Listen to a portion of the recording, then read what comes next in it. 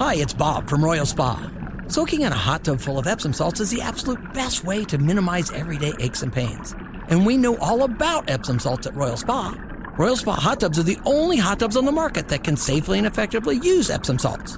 Made right here in Indiana, Royal Spa hot tubs are the highest quality hot tubs on the market.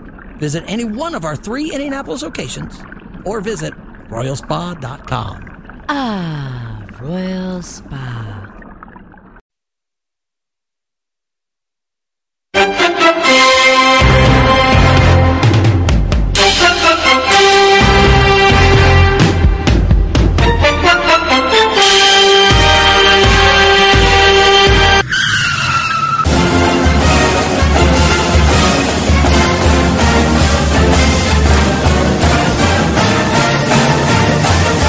That's kind of the story of the morning, right, Kevin? Like, here we are on a Monday, which feels like it's been 6 months since we've seen each other. Good morning to everybody. And getting the jolt back to work now for the stretch heading into the holidays. And it's a Colts Monday. Colts playing tonight, Monday Night Football. We've had it circled on the calendar since the schedule came out. And that would and probably still will be the dominant part of our conversation. But how about the weekend for Purdue Athletics? Unbelievable. Unbelievable for both their football and basketball programs. You think you haven't played a Monday night home game, Jake, since, 2015? It would take something pretty special to supersede that, and Purdue accomplished it. And, boy, it started the wee hours of Thanksgiving. I couldn't make it to the second half of the Gonzaga game. I was like, gosh, I'm Neither struggling. could Gonzaga.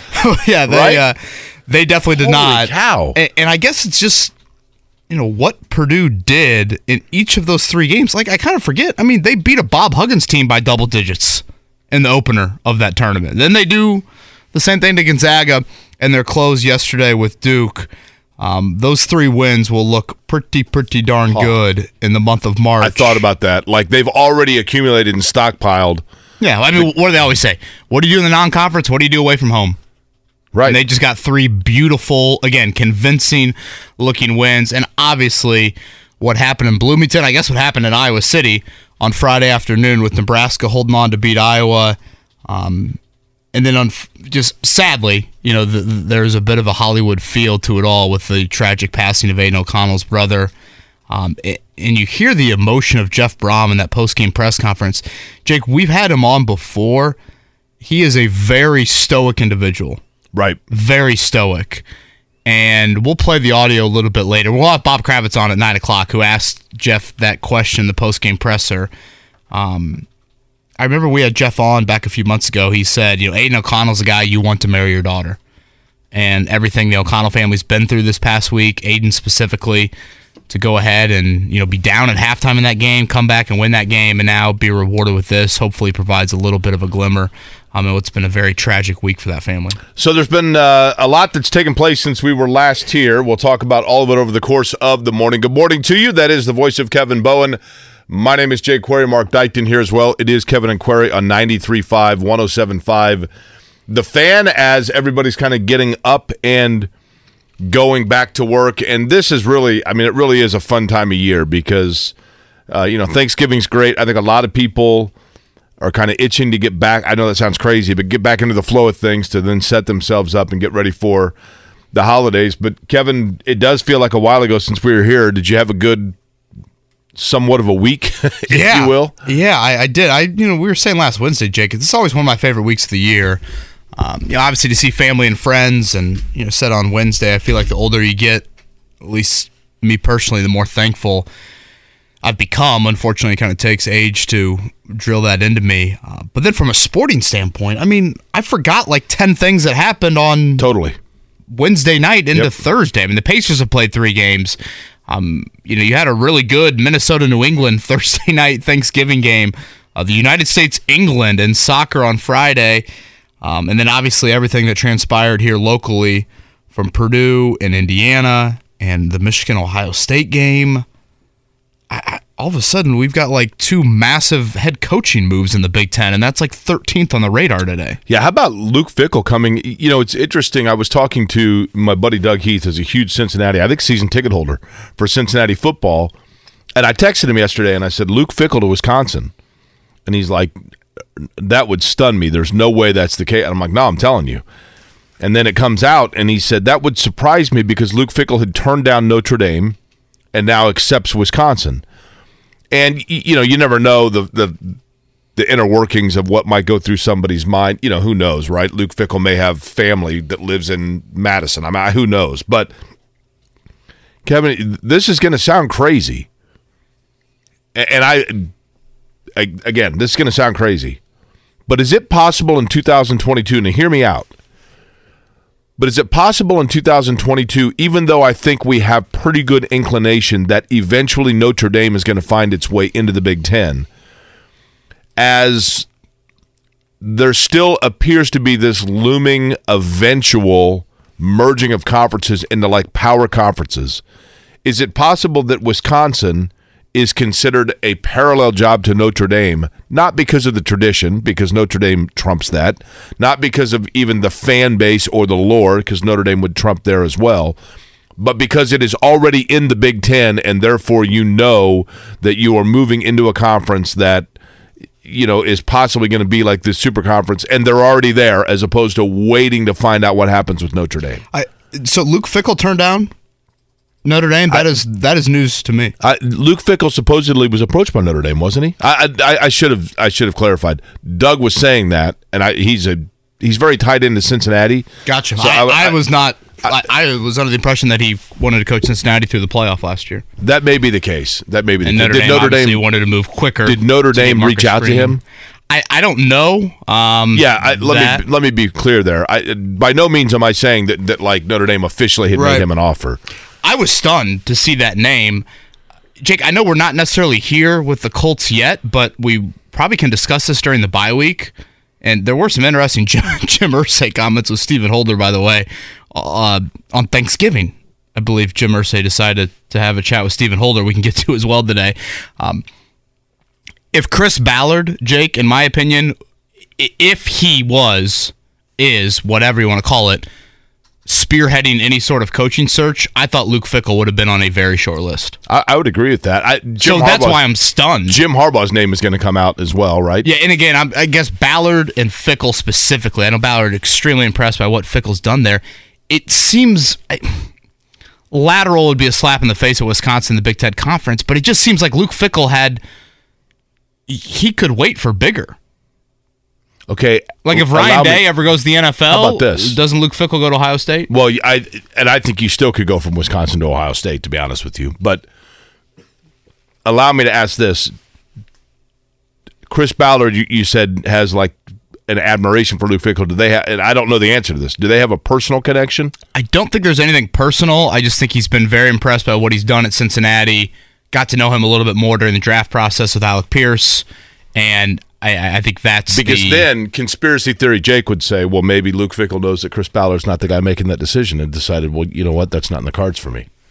Or you could go another way and say Chris Ballard played at Wisconsin. Maybe he told the Wisconsin higher-ups, this is who you need to hire. Yeah.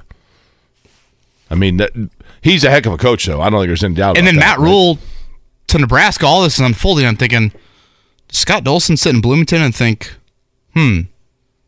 this arms race, we're not really running the same race everybody else is running. Kevin, I watched matter of fact, I think I sent it to you guys. The Big Ten Network, and this was one of those that's like, I don't think this went the way they were hoping it would. The Big Ten Network showed video of Tom Allen's pregame speech. Yes, sending his guys out onto the field in the bucket game. Relentless, right? He's literally like maniacally pacing back and forth. He looks like a coach, granted, and he's doing this rah-rah speech, and players are like staring at the floor. And then he's like, all right, boy, bucket on 3. And the team's kind of like, bucket. And I mean, guys are rolling their eyes. I'm not trying to kick a guy while his team is down, but that looked to me like a guy that you tell me, Kevin, if I'm being too cynical here, because that is a weakness of mine. But it looked to me like a guy that has completely lost his locker room. Yeah, I mean, they did, I guess, show up for a half. And obviously the Dexter Williams injury, absolutely awful to see. And that looks like one that could certainly impact his 2023 season. So, yeah, Purdue, Big Ten Championship this Saturday night right here. at Lucas Oil Stadium. Jake, I don't think it's a big percentage of Purdue fans, but I'm like, soak up this week, embrace this week. You're a 2-touchdown underdog, probably a little bit more than that. Oh, it's house money. You kidding me? Who cares? It's house money. You dream of being in these sorts of games, and what an accomplishment in a year that's had so much roller coaster nature for Purdue. From the Penn State, late game kind of collapse there. Same thing in Syracuse. At moments it looked like there was no chance you could get back into that Big Ten West picture. And now Jeff Brom has gotten the program back to a level that Darrell Hazel wasn't even close to sniffing. So big kudos to Jeff Brom and Purdue. Watching them yesterday, Jake, it's one of those things where, and I guess transition over to Matt Painter and the Boilers, I feel like Painter is such a master at putting the right pieces to the roster puzzle together. Unbelievable. Unbelievable. Which is, I think, such an underrated aspect of college basketball coaching. It's that you've got to make sure you find the right pieces. The pieces then fit together. And with Zach Edey being kind of the main, he is definitely the main return guy for them after last season. Without Stefanovic and Ivey and Travion Williams, Matt Painter has put a bunch of shooters, a bunch of great passers around him, guys that are willing to make the extra pass, and they know, hey, if I'm trying to throw the ball into Edey in the post, maybe from the corner isn't the best idea. Let's throw it up to the wing and see if we can get a better angle there. And I've said this to a lot of Purdue fans over the years, because obviously what happens in March has been such a sour taste for them. I'm a big believer, and maybe the Colts era kind of ingrained this into me, Jake. I'm a big believer in you just create annual opportunities and you will eventually get it done. Yeah. And Matt Painter has given that for Purdue. They are a top 4 or 5 seed on an annual basis, and they will eventually, the ball will bounce their way in March, they'll hit some shots, et cetera, and they will make a run. Similar to that Colts era. You know this full well, Jake. That 2016 was not the best team of that era. Correct. Not the second best team of that era. But yet, some things broke their way. Bob Sanders returns to health, and boom, they win it all. I just feel like Painter is one of the few coaches in college basketball that gives his program, amidst the change, a routine annual chance of being a high seed in March. And it's beautiful to watch. Here's the thing about the Purdue roster that to me is the most impressive. I watched them a lot of their games here over the weekend. And the selflessness, to your point, Kevin, Caleb First, who was a Mr. Basketball, and, there are a lot of guys that would be like, I'm going there, I'm going to be the guy. He's making extra passes to Zach Edey. He's kicking it back outside to Fletcher Lawyer, who's a freshman. Totally unselfish in the way that he plays. Mason Gillis, a guy that's battled injury, that Purdue was patient with him, saw in him probably what others didn't throughout the recruiting process. Really good outside shooter. Perfect complement for what they need in spreading the ball around. Braden Smith, a guy that just won in high school that people looked at and said, he makes everybody on the floor better. I know that he's not a 5-star. I know he's only 6 foot, but just a really smart, like Scott Skiles type, bulldog type player. Trey Kaufman-Renn, big-time recruit, is willing to redshirt, is willing to sit and wait, and Purdue is patient with him and works him in. And then, of course, Zach Edey, who, there is precedent in terms of Purdue big men, but Zach Edey might be the best in terms of facilitator elsewhere in the event that things collapse on him offensively that they've had. He's probably a better passer of moving the ball around than, say, an Isaac Haas. But it is literally guys that perfectly fit. I think I told you before. I know I've mentioned it before. I will not say the name of the player. But there was a big-time player a handful of years ago that everybody in America wanted that was playing high school basketball within 2.5 hours of West Lafayette. And I asked Purdue once, I'm like, why are you, how come you guys aren't in on this player? Everybody else seems to be in on him. And literally the answer I got back was, he's pay for play. We're not going to do that here. Now, in name, image, likeness era, things have changed in that regard. But the point being, Purdue saw a certain player and said, he's a big-time talent, but he's a handout talent, and we're not going to do that. We want guys here that are hands-in, not looking for a handout. And that's what I love about Purdue basketball. They identified Braden Smith and Fletcher Lawyer very early in the process, which I think is I'd say that worked out. Yeah, which I think is a really difficult thing to do, and left really strong impressions on both of those guys. And again, just so skilled, great passers, great shooters. The hustle. I mean, I'm watching Edey dive for a loose ball yesterday. I'm thinking, if I was 7'4", if I'm diving for a loose ball, I mean, I wouldn't be getting up off the floor for a year. And Edey's shooting it well from the foul line. John Shire said after the game, it's just you cannot prepare for what Edey's sheer size, and then the fact that Purdue has a lot of pieces around him to where there's not a liability from a shooter, there's not a liability from a passer. And if you look at their schedule in December, like they're at Florida State this week. That's the Big Ten ACC Challenge. Florida State stinks. I think Purdue's going to be undefeated come New Year's. Have the newest rankings come out yet this morning? Because I'm like, how are they not I mean, I know Houston's probably going to be number 1, right? Or Texas, I think is. But like, yeah, you were saying they got to be top 10, right? But their resume for what they've done already, yeah, definitely. If the NCAA tournament started today, which it doesn't, they'd be a number 1 seed. Well, you forget too, like they beat Marquette at home. I mean, that's also a nice win early on, and I really think they will run the table here in the month of December. Has the Indiana-North Carolina game this week lost a little luster? Boy, poor Indiana, at no fault of theirs, they're still really good games. But you were kind of hoping that they would see an undefeated North Carolina or an undefeated Kansas. Now they're going to get Arizona, who's still unbeaten. But yeah, a little bit, right? Yeah, North Carolina lost to, was it Iowa State and Bama? And then Bama was in 14 overtimes, right? Right. So they have just played a 4-overtime game. They're flying from Portland back to Chapel Hill. I'd assume they're, landing like now and then getting on a plane tomorrow afternoon for Bloomington? That's probably right, yeah. And Armando Bacot, their big guy, got banged up yesterday. We'll see about his availability. So Purdue, Indiana, both are Wednesday in the ACC Big Ten Challenge. Pacers got run off the floor yesterday a bit. Yeah, was there that was an early morning game, LA time, I guess, but 4 Eastern. What an odd Yeah, they're on time. Eastern time, so this shouldn't matter. But yeah, 114-100 Clippers over the Pacers last night. I went to the Pacer game Wednesday against Minnesota. Minnesota's really good. I realize a lot's happened since then.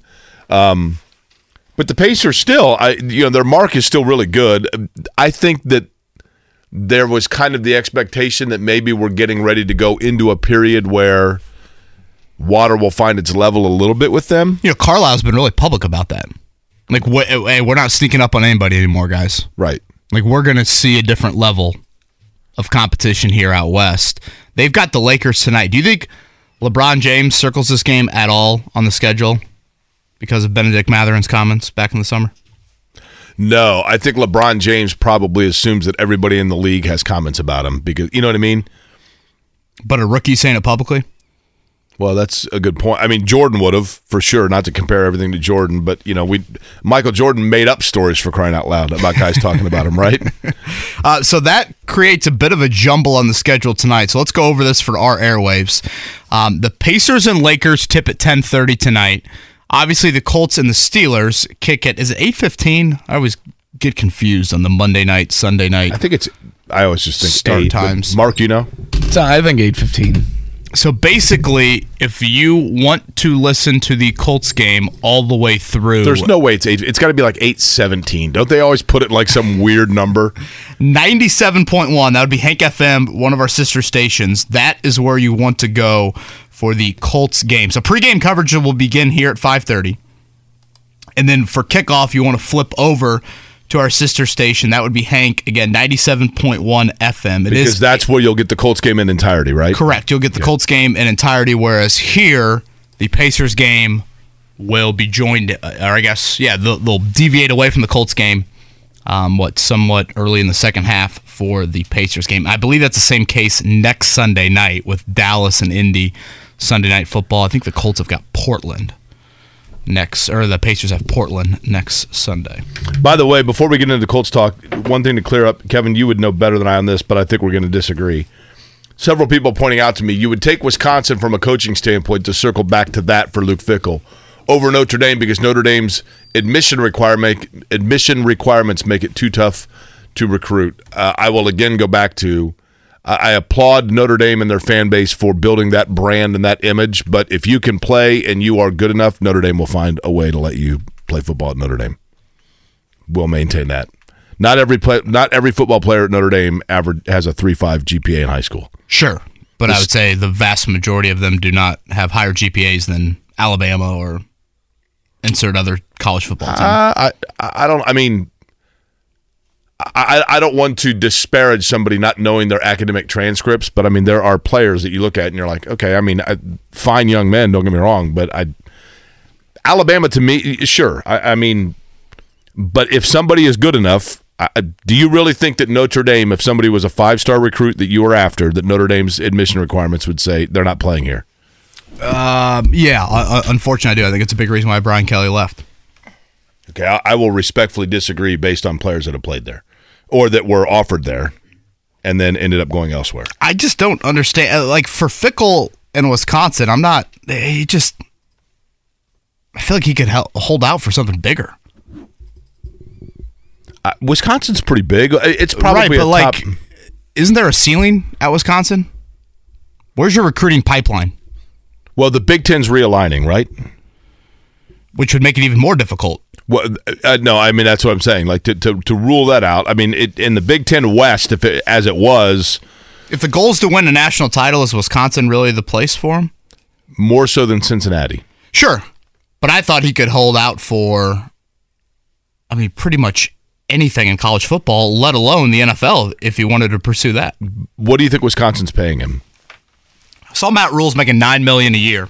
So I'll bet Wisconsin's paying him 7 or 8 at Nebraska. And what was he making at Cincinnati? So what I'm saying is, if you can up yourself $2 to $3 million a year for the next 3 years before you jump to Ohio State, it's fascinating to me that Ryan Day would be like 55-5 at Ohio State, and there's chatter, right?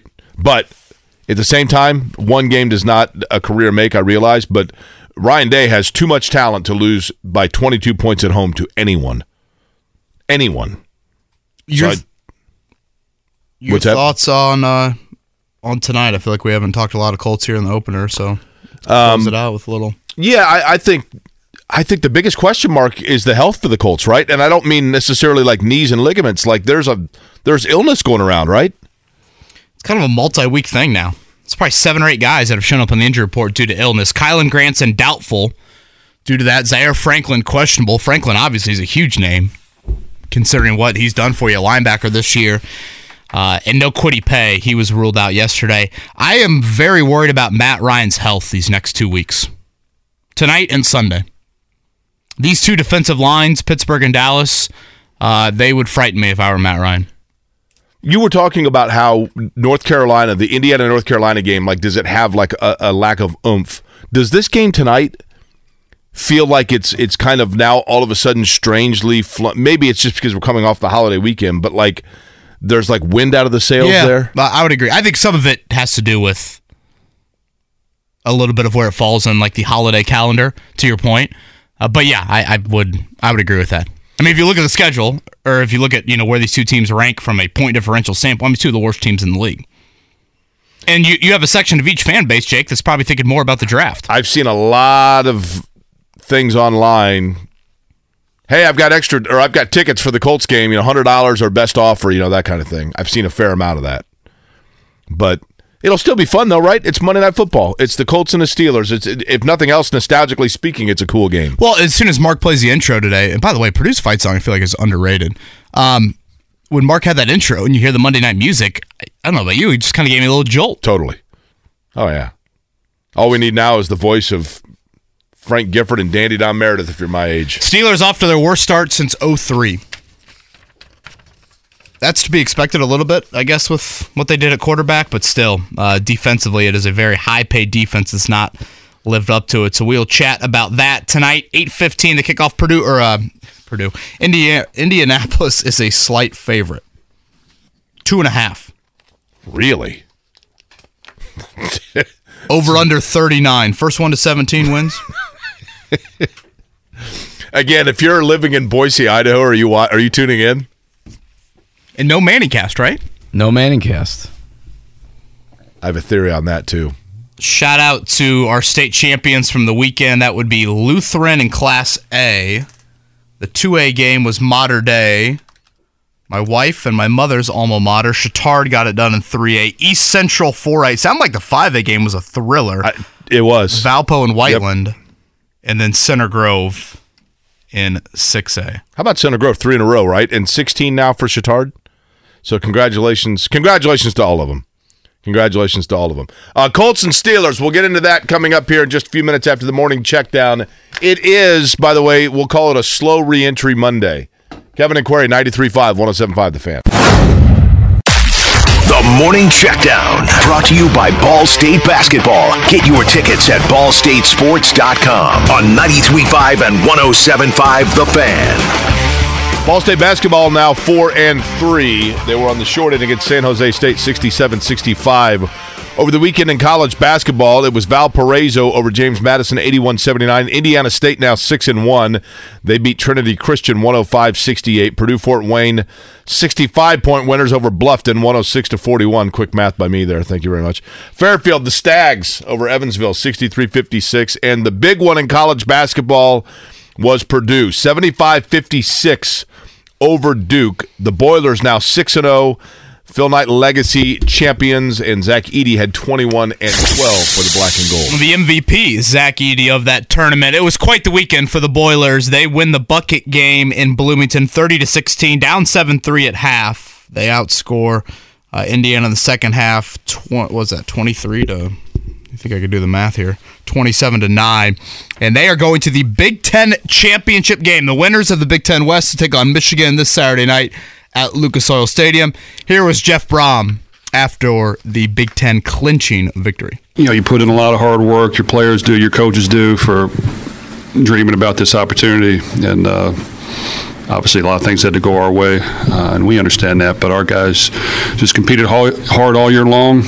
We tried to learn from our mistakes. They battle and play. Every game's not perfect. Every game goes back and forth. But we found a way to do enough to win. So couldn't be proud of our team. It's a huge accomplishment. It really means a lot. It just shows you that anybody can achieve anything if you put your mind to it. We're going to have Bob Kravitz on a little bit later. He was in that press conference, chatted with Jeff Brom about Aiden O'Connell, and it was announced yesterday, I believe yesterday afternoon, that Aiden O'Connell's older brother, Sean, passed away, I think in the last few days, last week or so. I believe it was Wednesday, and that was insinuated in the post-game press conference because Brom was asked about Aiden O'Connell's emotions, and Brom got very emotional. Yeah, and said, hey, he's going through some personal stuff, and we'll kind of let him decide when it's to divulge more, and that kind of tells you right there that there was something going on, right? Yeah. And I had not heard anything on that front. I had heard about it by early hours of Sunday morning, so like overnight, Saturday night into Sunday morning. Had heard about it, but certainly best to Aiden O'Connell. Purdue now on their way to Lucas Oil Stadium to take on Michigan in the Big Ten title game. Last night, NBA, the Pacers on the short end, 114-100. The Clippers defeat them in the association. Pacers were led by Tyrese Halliburton, who had 15 points and 11 assists. They are out west again. The trip continues. I'm looking here to see who they have next. Lakers tonight. And then at Sacramento to take on LeBron, the Kings, who are playing well. Playing Anthony Davis questionable for tonight. That is a 10:30 tip out in LA. Colts Steelers tonight. Again, no Kwity Paye for the Colts. Doubtful Kylan Granson, Zaire Franklin questionable. That bug the Colts have been dealing with, and frankly, I feel like everyone is dealing with right now. It's about a 2-week thing for the Colts. If you look at Pittsburgh, their defensive line, certainly their strength, they have struggled this season. They are off to their worst start since 2003. So we'll chat more about that one tonight. If the Colts want any chances of making any sort of December run or make the month of December interesting from a playoff standpoint, tonight would fall in the must category.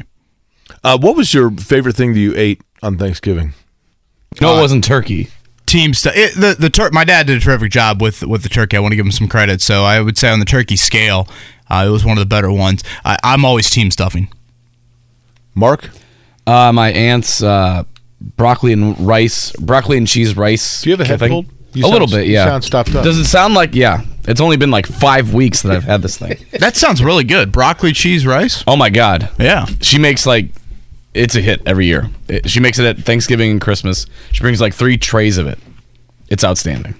We have a tight garage, though. I could barely fit into my car this morning with everything that I've eaten here in the past 5 days. Lots of spirits as well. I'm drilling the side mirror. I'm like, gosh, Kevin, you really got to watch yourself here. Now's not the time to take into calorie intake or whatever. Just let it go. I feel like I'm building up a nice base for hibernation time. Do people now is this the time of year? We can't speak for most people with real jobs, but people with real jobs, is the next month coast time? Is it get everything done to be able to take off the last week of the year time and people are really burning the midnight oil, or is the entire time between Thanksgiving and Christmas just kind of like your senior year second semester of high school where it's just kind of come and go as you please? My dad's I work this week and then I think I'm off the rest of the year. I'm like, what? Dad, what? Yeah, as long as you're fiscal or it's not the end of the quarter or anything like that, you could probably coast into the holidays. Must be nice. Anything stand out to you guys week 12? There were some fun things that took place in the NFL, actually, including, as you had mentioned, Kevin, one guy that got so excited by it, he just decided to jump into the fray for his team, and he wasn't even playing in the game. We'll explain that and take a further look around the league and focus in on Colts Steelers tonight here, Monday edition. Kevin and Quay. Life is so much more than a diagnosis. It's about sharing time with those you love, hanging with friends who lift you up, and experiencing all those moments that bring you joy. All hits, no skips. Learn more about Kisqali Ribociclib 200 milligrams at KISQALI.com and talk to your doctor to see if Kisqali is right for you. So long live singing to the oldies, jamming out to something new, and everything in between. Life is so much more than a diagnosis. It's about sharing time with those you love, hanging with friends who lift you up, and experiencing all those moments that bring you joy. All hits, no skips. Learn more about Kisqali Ribociclib 200 milligrams at KISQALI.com and talk to your doctor to see if Kisqali is right for you. So long live singing to the oldies, jamming out to something new, and everything in between. Jake, week 12 in the NFL. First time in the history of the league that you had 2 games decided by winning 2-point conversions in the final minutes of regulation. You had the Jags over the Ravens. Your guy, Trevor Lawrence, Jake, hell of a drive there at the end. Big-time throw to Zay Jones. They beat the Ravens. And then Brandon Staley, who's pretty much been known for this, uber aggressive. Justin Herbert to Gerald Everett. They beat the Cardinals on a 2-point conversion. Are the Cardinals the biggest disappointment so far of the year, or would that be the Packers? Ooh. Packers suck! Wouldn't it be the Rams, defending Super Bowl champions? There you go. They the look Rams, awful. 3-8. That's a good point, yeah. And how about that Raiders game? We talked about it before the break. The Seahawks had a guy, Darrell Taylor. It was a Condre Diggs, I think, intercepts a ball. Darrell Taylor is on the sideline. He thinks that the play is over. He just runs on the field to celebrate as the return is happening, and then realizes he's kind of in the, chaotic nature of a interception return. So he starts blocking people. 12 guys on the field for Seattle. The refs don't catch it, and they still couldn't return it, right? No. It was one of those awkward things where I think he knew he shouldn't be out there at one point, so he wasn't really blocking. Just trying to blend in at that point too effectively. But Josh Jacobs with the walk-off in that one. I saw somebody say he should have, since it was in Seattle and he's with the Raiders, he should have just run into the tunnel, right? It was in Seattle, wasn't it? Was. Give a Bo Jackson tribute and run into the tunnel. How about the finishes the Raiders have had the last 3 weeks? Yeah. Colts-Raiders game, then Devonta Adams touchdown in overtime last week. Josh Jacobs, I mean, to your 86-yarder. To your point, Kev, I know that you had picked them to go to the Super Bowl, and we can laugh at that if we want. No, but at 4-7, they don't feel 4-7, right? I mean, I know people think they're terrible, but it's not like they get blown out of games. They have 3 dudes that would be anybody's top 2 or 3 player Correct. on any team, and Max Crosby and Devontae Adams and Josh Jacobs. It wasn't, it's funny, I was talking to my brother-in-law about this. Titans-Bengals on was the 1 o'clock game here locally. And for those, again, still in the Colts playoff crowd, I actually thought that the Colts should be cheering for Tennessee to win that game. Do the Colts have a more realistic chance? And again, the Colts have got to go on a crazy run here to end the year. But do you think it's more realistic the Colts make the playoffs via the wild card or the division? This year? Sure. If we're going uber glass half full here with 6 games to go.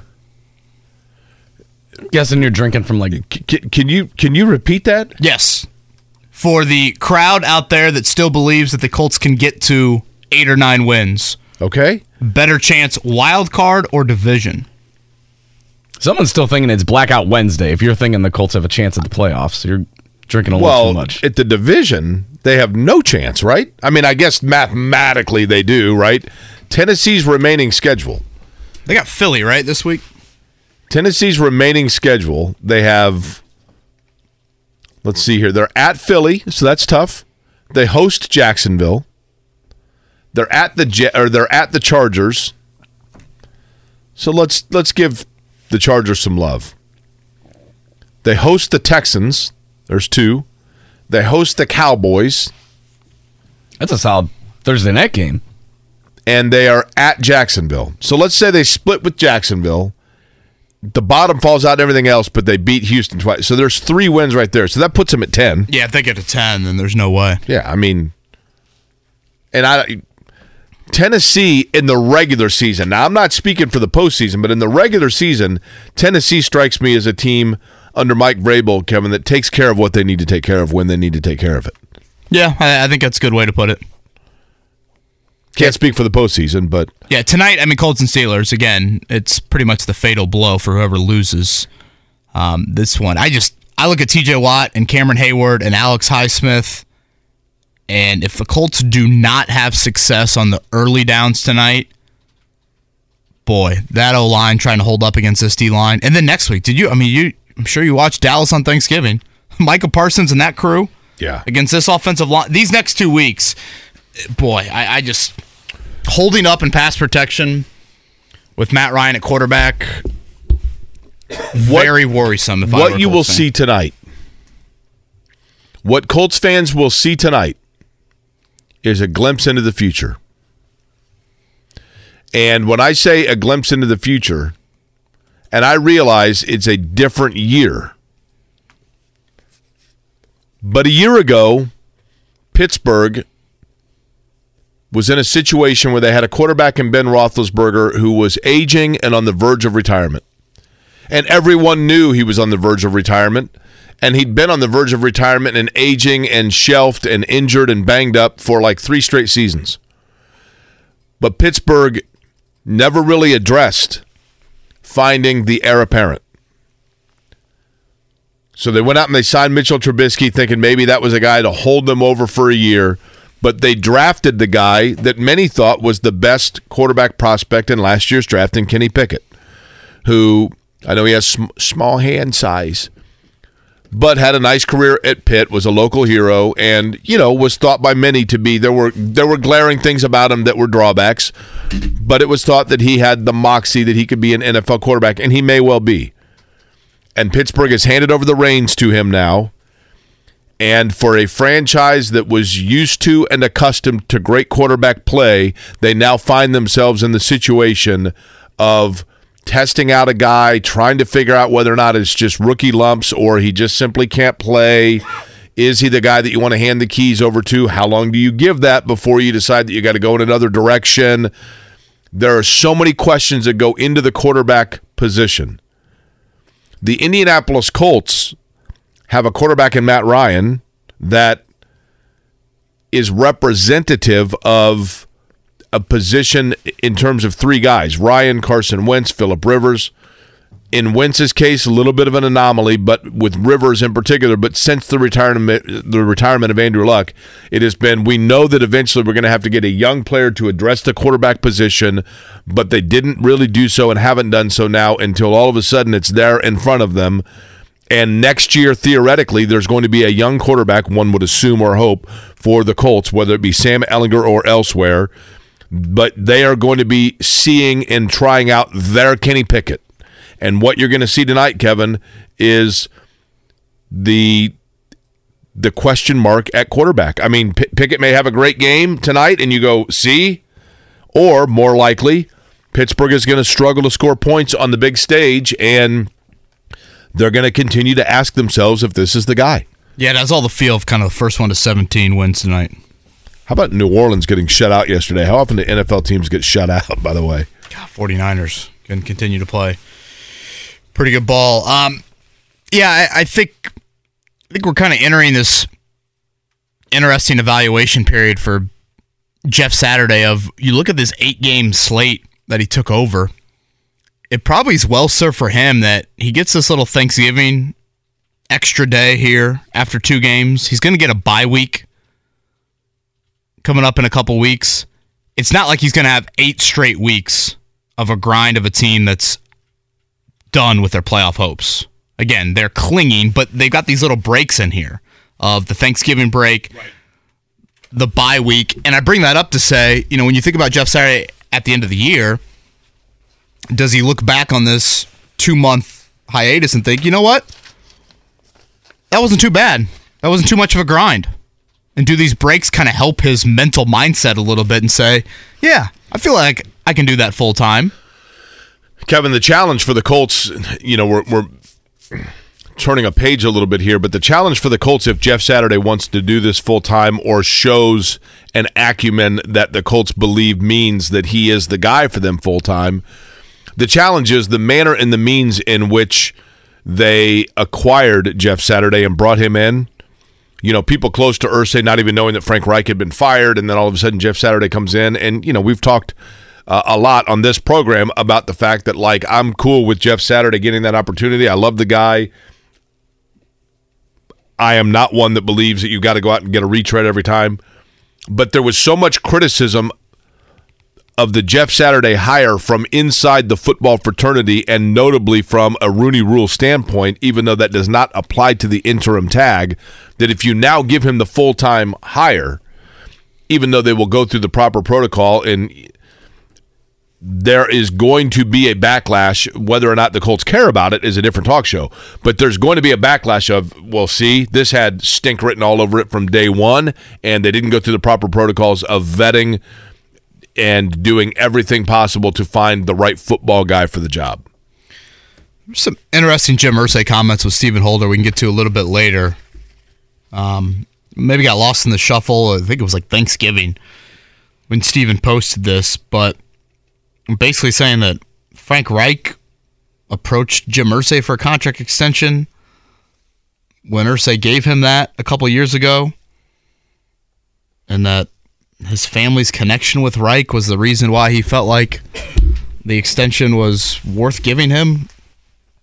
It seems like a very kind of odd reason, as opposed to results mandating when you hand out those extensions or not. And then Irsay, which I think he's done, publicly a lot. He is very, very defensive about the Jeff Saturday stance and the Jeff Saturday position and how it's viewed. Right.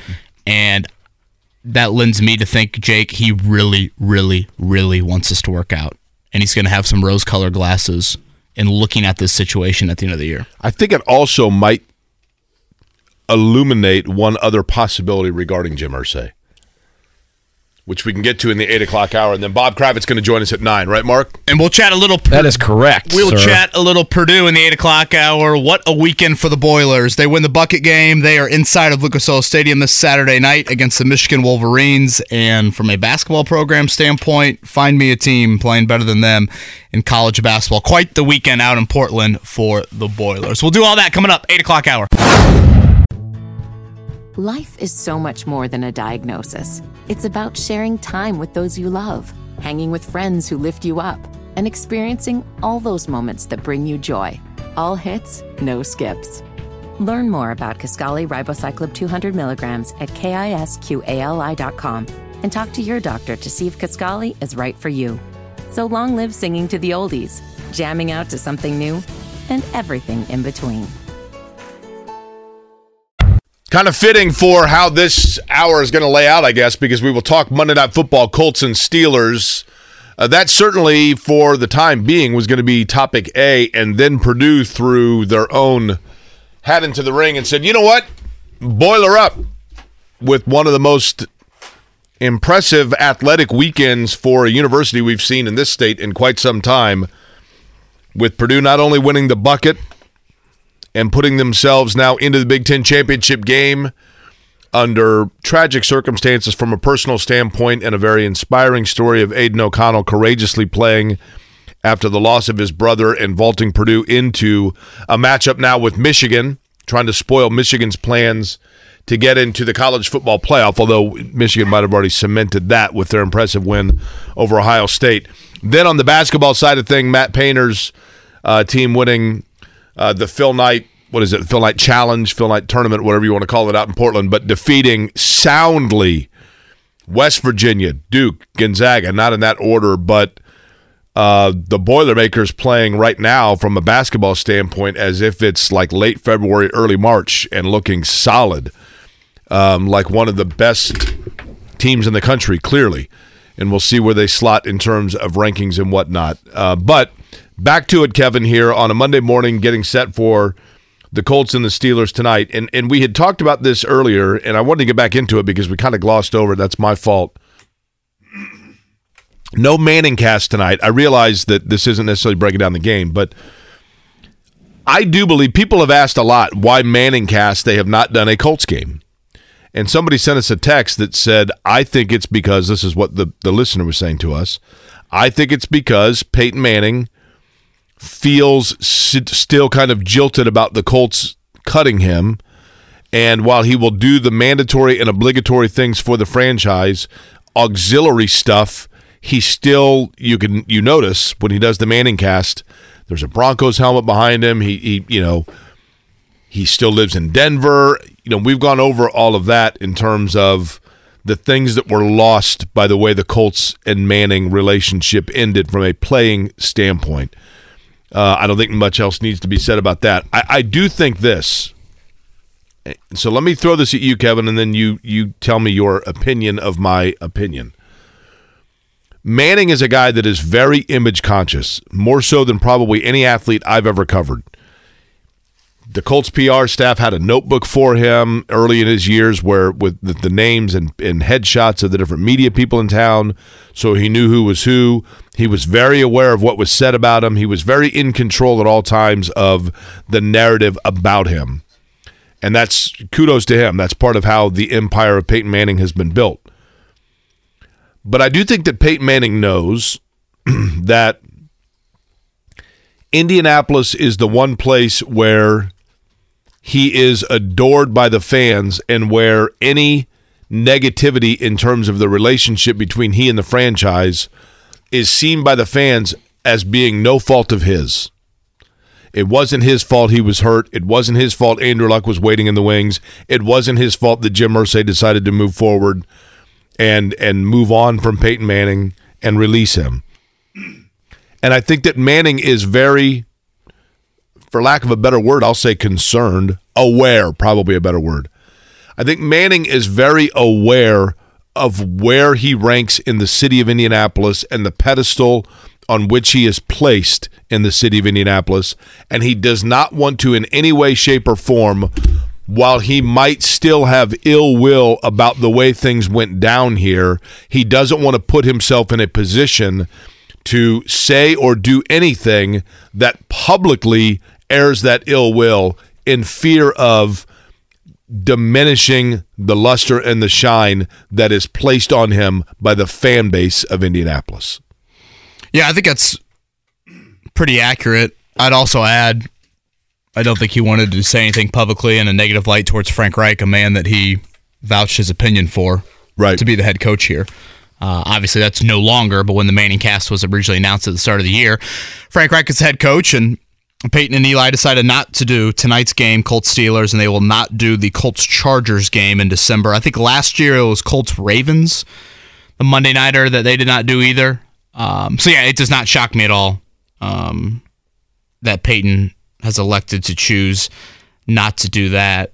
Again, tonight it's 8:15. Just to reiterate, we've got Colts and Pacers tonight. There will be some overlap, so from a listening audience standpoint, you can listen to the entire Colts game over on our sister station. That's 97.1 Hank FM. So pregame coverage will begin here. John will get you started at 5:30. And then our sister station, 97.1 FM, will have the entire game. The Pacers game will pick up here on the Fan. That's a 10:30 tip from LA with the Lakers. So a little bit of overlap. It'll happen again on Sunday night. Colts are in Dallas. The Pacers have got the Trailblazers. So just a little FYI from a listening standpoint here tonight and Sunday. Something to monitor up until kickoff. Again, the Colts have been dealing with some illness inside of their building.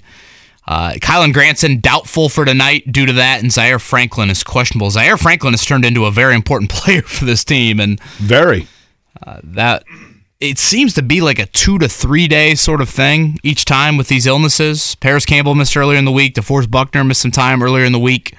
They're good to go now, but this is something we've seen now for a couple of weeks with the Colts.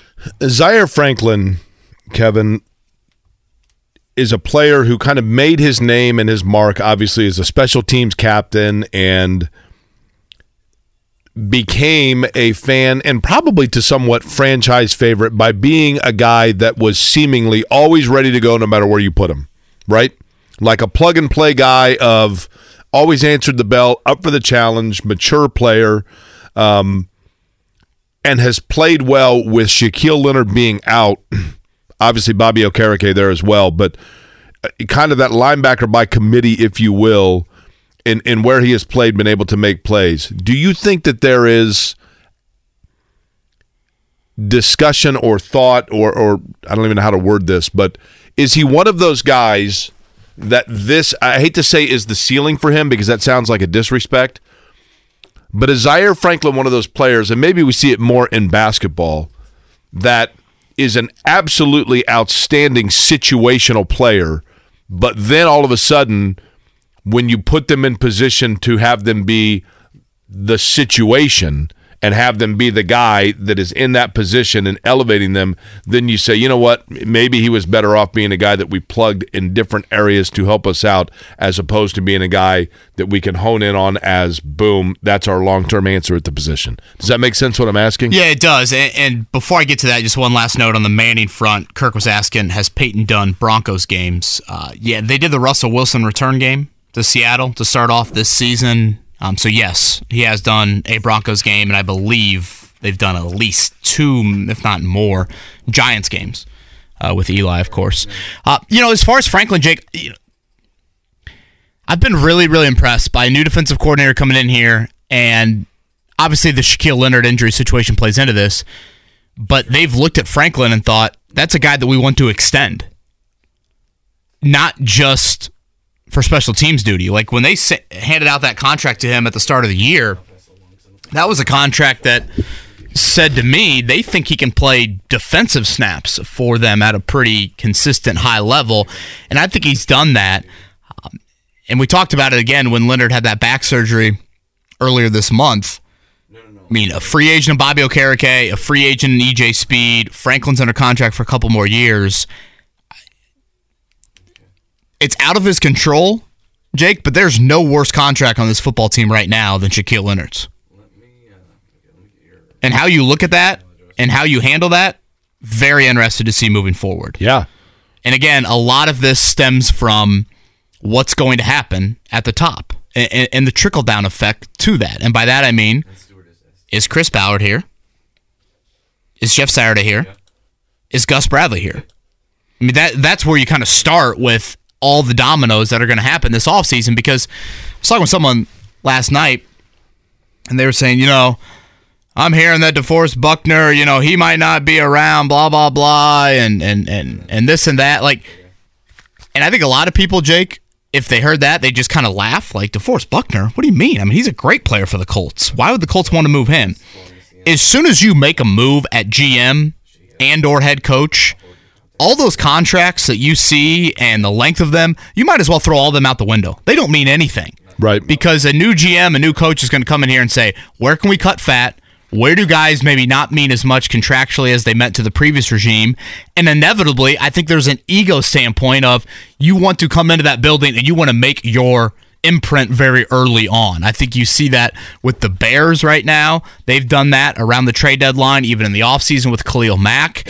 And I think if and when that happens with the Colts, there will be names on this roster that might not be here in 2023 that right now you'd be like, what?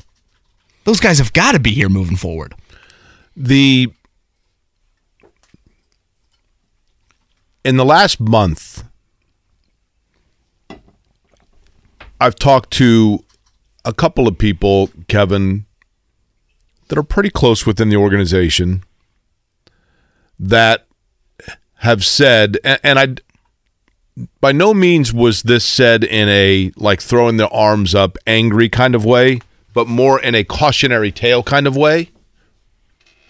Jim Irsay has made it very clear, and to his credit, has worked very hard to not become his father. And for those that are unfamiliar, I know we've talked about it a lot, but his father, and again, I was just a kid when the Colts moved here, so it's disingenuous for me to say, like some of the veterans in the area, that I'm well aware of how it was. But you obviously can talk to enough people. There was a lot of instability and uncertainty and unpredictability about the Colts front office when Bob Irsay was the owner of the team because of a lot of things that plagued Bob Irsay. Some self-induced, some maybe not. And I think Jim Irsay, to his credit, has worked very hard to avoid being that. But I've had people tell me in the last month, people pretty close to it, that this is the closest they've seen Irsay in towing that line of that unpredictability and instability in running the franchise. And that's not to say he's a bad owner. I don't think he is. It's not to say he's a bad person. I definitely don't think he is. But I do think that at times Irsay is starting to overstep in supplanting his own, and he could do so. He's the owner. I totally get that. Totally get it. But I think that there are people around him that are like, wait a minute, like, where are we here? Because to your point, Kevin, here we are on a Monday night football game against a proud franchise in the Pittsburgh Steelers that are obviously finding their own way this year. But, we're coming off of Thanksgiving heading in towards the month of December. This is not the time of year where a radio show in your home market should be talking about question marks of your coach, your general manager, and your quarterback and your linebacker. There just seems to be a swirling, like hornet's nest of uncertainty at virtually every area of the franchise. Yeah, at those pillar spots. Correct. I mean, you guys, and I totally understand why you did it. I mean, you guys like snickered and laughed when I brought up the playoffs earlier. And I fully understand why you did that, because that's the reality of a team that's 4-6-1 right now. But to your point, it's late November, and those seem like laughable to even discuss. And it's not like Tennessee's 10-1 in the division. It's not like they've run away with it, or the wild card is a bunch of 8-3 teams. But that's the reality of where you're at right now.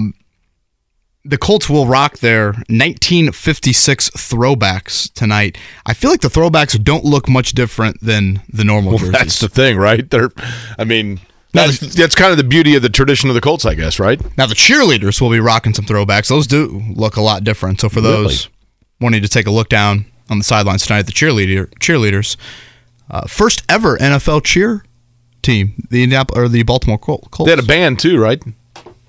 They do one of those 30 for 30s or E60s on the band. Band plays on or something like that. By the way, I loved Purdue's jerseys yesterday.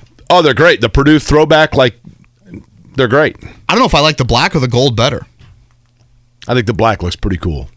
I think the Colts should go with their 1980, is it 84 or 85, when they wore the gray pants with the horseshoe on the hip with the number in it? Yeah. I mean, they were terrible back then. Terrible. But the uniforms look good. I like the ones they wore on Thanksgiving in Detroit that one year. Well, that's the 50s one, isn't it? With the horseshoe on the back? One? I think. Yeah, it's double horseshoe on the helmet tonight. I think you'll add a stripe to the jersey, which I don't know if that indicates that guy can't run with the football. Isn't that what they do that, or do they put those That's on what they did at the YMCA. Or do they put those striper? on the, I was a striper, baby. I can't run the football. On the Did helmet. you see the Sean Taylor Washington Commanders? I guess we could say Redskins because it was the Redskins when he played there. But Sean Taylor, who is a beloved figure within that franchise, who was tragically killed, and yesterday was the mark of the date in which I believe he passed. So they unveiled, can we say a statue to him? How would you describe it? I'd call that a mannequin. Yeah, something Kevin Bowen would have tried to make in 4th grade. Well, it was interesting because for those that are unfamiliar, Washington put out this video of all of these people. It looked like it was in the Commanders' gift shop. It must have been somewhere in the stadium. But they had underneath, an unveiling of the memorial. I think they called it the Sean Taylor Memorial. So you're kind of anticipating that it's going to be this huge statue, and they unveil it, and it literally looked like a wired mannequin with no face, just the pants, the jersey. He was known not for wearing gloves, apparently, but for taping his hands. A lot of people mocked the fact that the cleats were Adidas soccer cleats, but I guess Sean Taylor did play football in soccer cleats. That was kind of his thing. But there was not, other than his jersey number, there was nothing to indicate it's Sean Taylor. It looked like it was something that you'd see at Dick's Sporting Goods or something. Correct. That's exactly right. And when they unveiled it... But that's a slap in the face to the Dick's Sporting Goods mannequins. That's true. Yeah, they at least have faces, right? When they unveiled it, you could tell, the crowd all cheered and acted, but you could tell deep down they're what is this? Every time I think of Sean Taylor, I think of the hit he had in the Pro Bowl on that punter. Correct. God, I'm watching it right now. I mean, Sean Taylor was he was basically a 6-foot Bob Sanders, right? It's a good way of saying it. Just an absolute hard hitting, only one speed. I mean, he would have been. Can you imagine if he had played here, how popular he would be? I know we talked about this a little bit in the opener, Jake, but I think it's worth bringing up again. When you look at what Matt Painter has done here early in the season for Purdue, it has the look of another team that's going to have a shot in the tournament. And I think if you are a top 4 seed, you've got a shot. That's how I think the NCAA tournament largely rolls, of if you can annually create opportunities for your program, you're going to eventually get there. And obviously for Purdue, that is get to the Final Four. And it's damn impressive to think they lose Jaden Ivey, Trayvon Williams, Stefanovic as well, and yet around Zach Edey. Edey, to me, has improved. I mean, that's the big thing, the right? fact that he can play close to 30 minutes and still be as effective as he can is extremely impressive.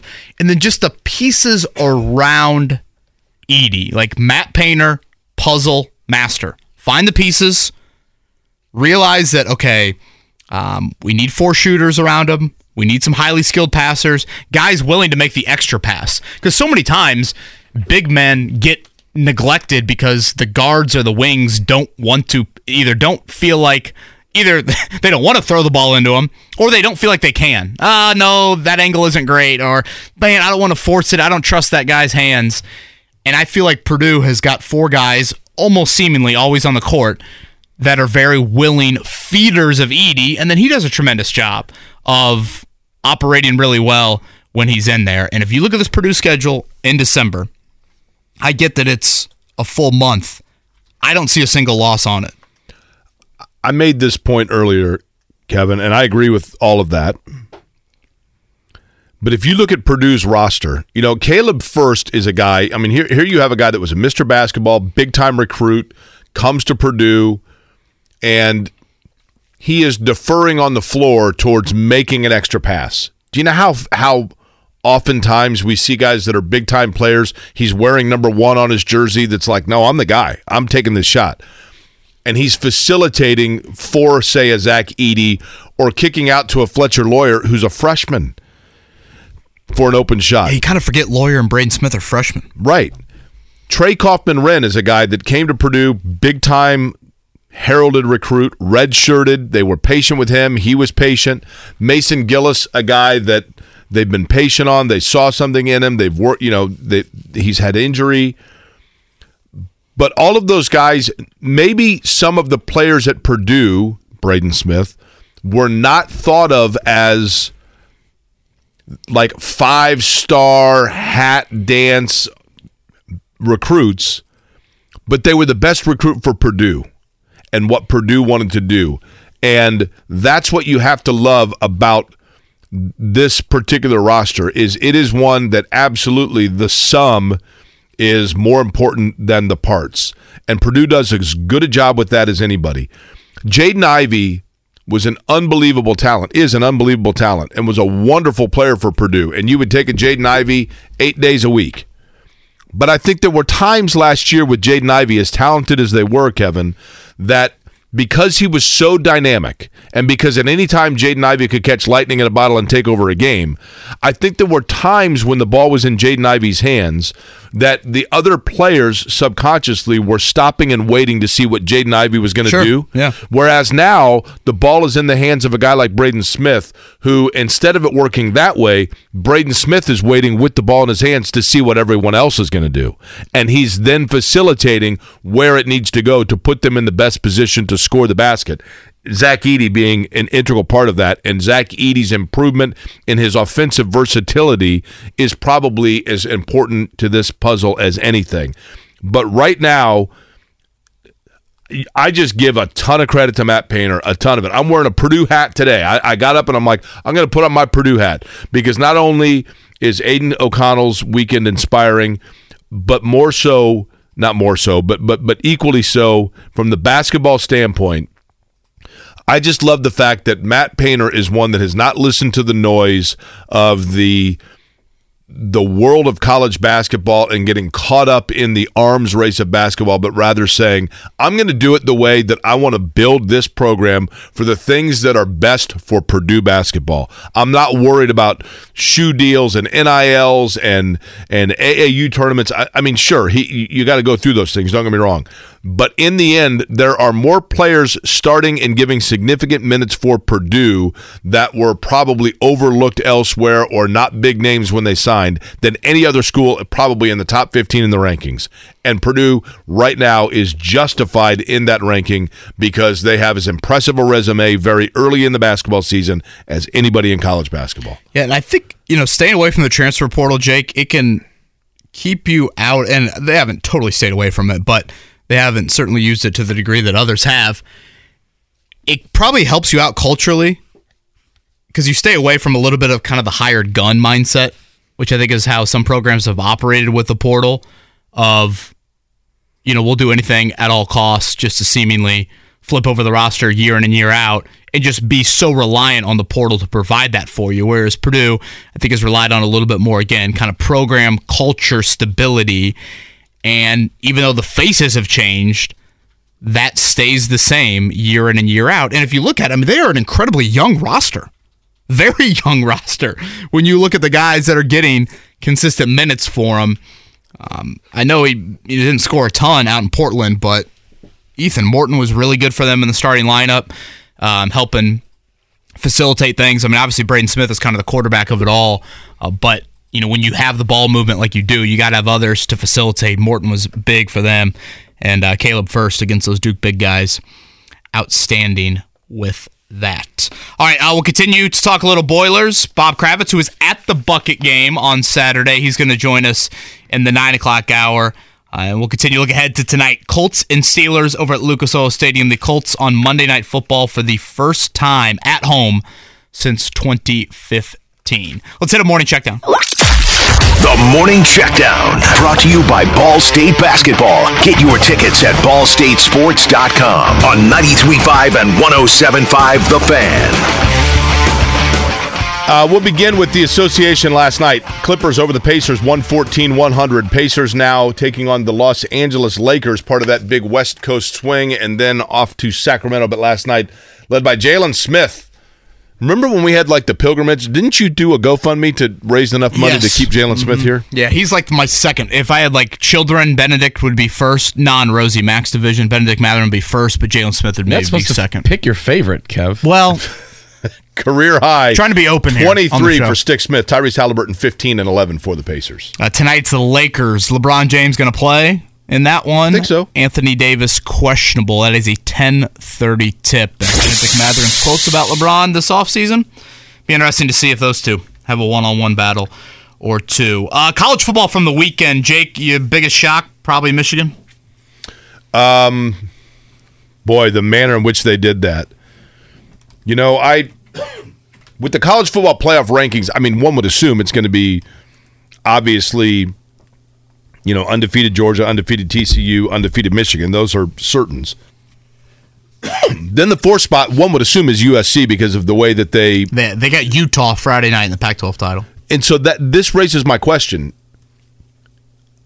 An interesting point was raised, I saw on social media, and that is, should a conference, since you have four teams that are theoretically now cemented in the top four heading into conference championship weekend, and then you have a couple of others that are peering in through the door, Ohio State, Alabama notably, Ohio State with one loss, Alabama with two losses, but should those teams be able to move in front of a team that, unlike those two, was able to get to their conference championship? Yeah, the whole 13th game debate.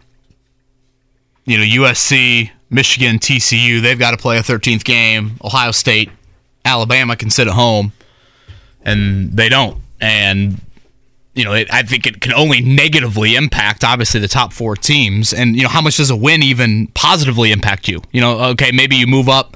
I don't even know if any of those teams would move up. I don't think USC jumps TCU if they beat Utah to the 2-3 game versus the 1-4. But to this point, it's probably the weakest championship slate of games we've had, Jake, in terms of impact. I mean, the SEC title game, Georgia-LSU, LSU's got 3 losses. Yeah, the ACC title game is irrelevant between Clemson and North Carolina. And I think there are many that think even if Michigan loses to Purdue, they'd still get in. With what they did to Ohio State. That's the thing with Ohio State. I'm sorry. Ohio State has too much talent to lose by 22 to anybody. Anybody. And I'm not saying Michigan doesn't have talent. Especially at home. But come on, man. A home loss, blown off the field. They weren't even in the game in the fourth quarter.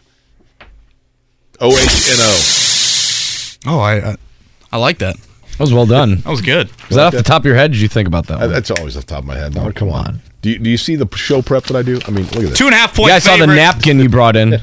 Tonight, Colts and Steelers, and over-under around 39, so not expecting a high-scoring one.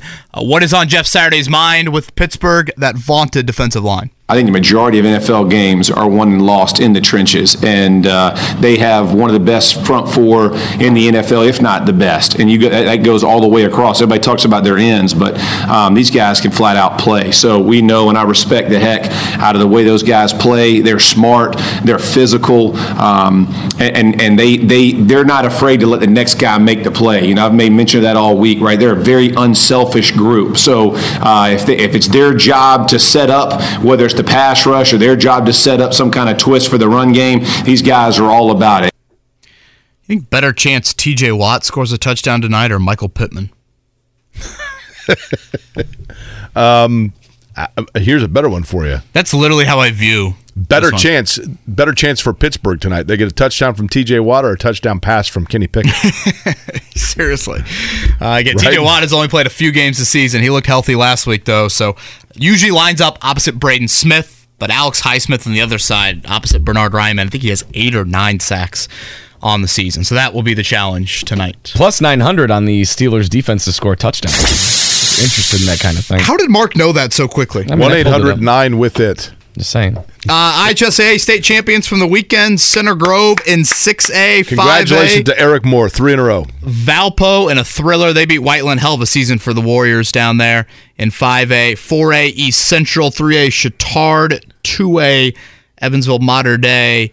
And in the Class 1A game, I think it was Lutheran over Adams Central. Did I read that that's the 16th title for Chittard? I think that's right. Factory. How many does Cathedral have?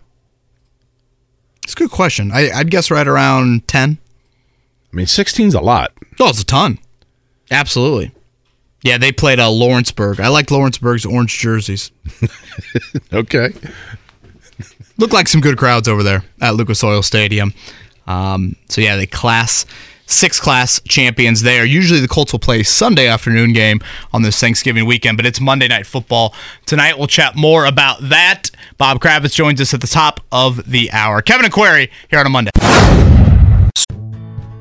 Life is so much more than a diagnosis. It's about sharing time with those you love, hanging with friends who lift you up, and experiencing all those moments that bring you joy. All hits, no skips. Learn more about Kisqali Ribociclib 200 milligrams at KISQALI.com and talk to your doctor to see if Kisqali is right for you. So long live singing to the oldies, jamming out to something new, and everything in between. So many storylines from this weekend. Big coaching news in college football with Matt Rule to Nebraska, Luke Fickell to Wisconsin. How about David Shaw resigning at Stanford? They had a pretty lackluster year, right? You talk about like three guys that I feel like in the last handful of years, their names have been most popular mentioned for either big-time college programs or even the NFL. I feel like those three would be on any short list. Rule, of course, taking the Panthers job. Another thing I was thinking watching Notre Dame USC Saturday night, I tweeted this out. There's many Colts fans out there that would cut off a pinky for a Lincoln Riley, Caleb Williams combo here in Indy. I saw that. Here's the thing. Caleb Williams is pretty incredible. He is, but he's not eligible for another year, right? I know. So that means you've got to go through. That means Notre Dame has to see him again next year. The other thing that would give me pause, and I wonder if this affects Caleb Williams' draft stock at all. There are a few, and let me, before you jump on the first part of this that I'm about to say, there's a weird thing that theoretically should be strictly coincidence and not even applied. But like when Sam Darnold came into the draft and people like, a USC quarterback has never been to the Super Bowl, never won a Super Bowl. The best quarterback to come out of USC, who would be the all-time, never won a Super Bowl, I should say. Pat Hayden went to the Super Bowl, but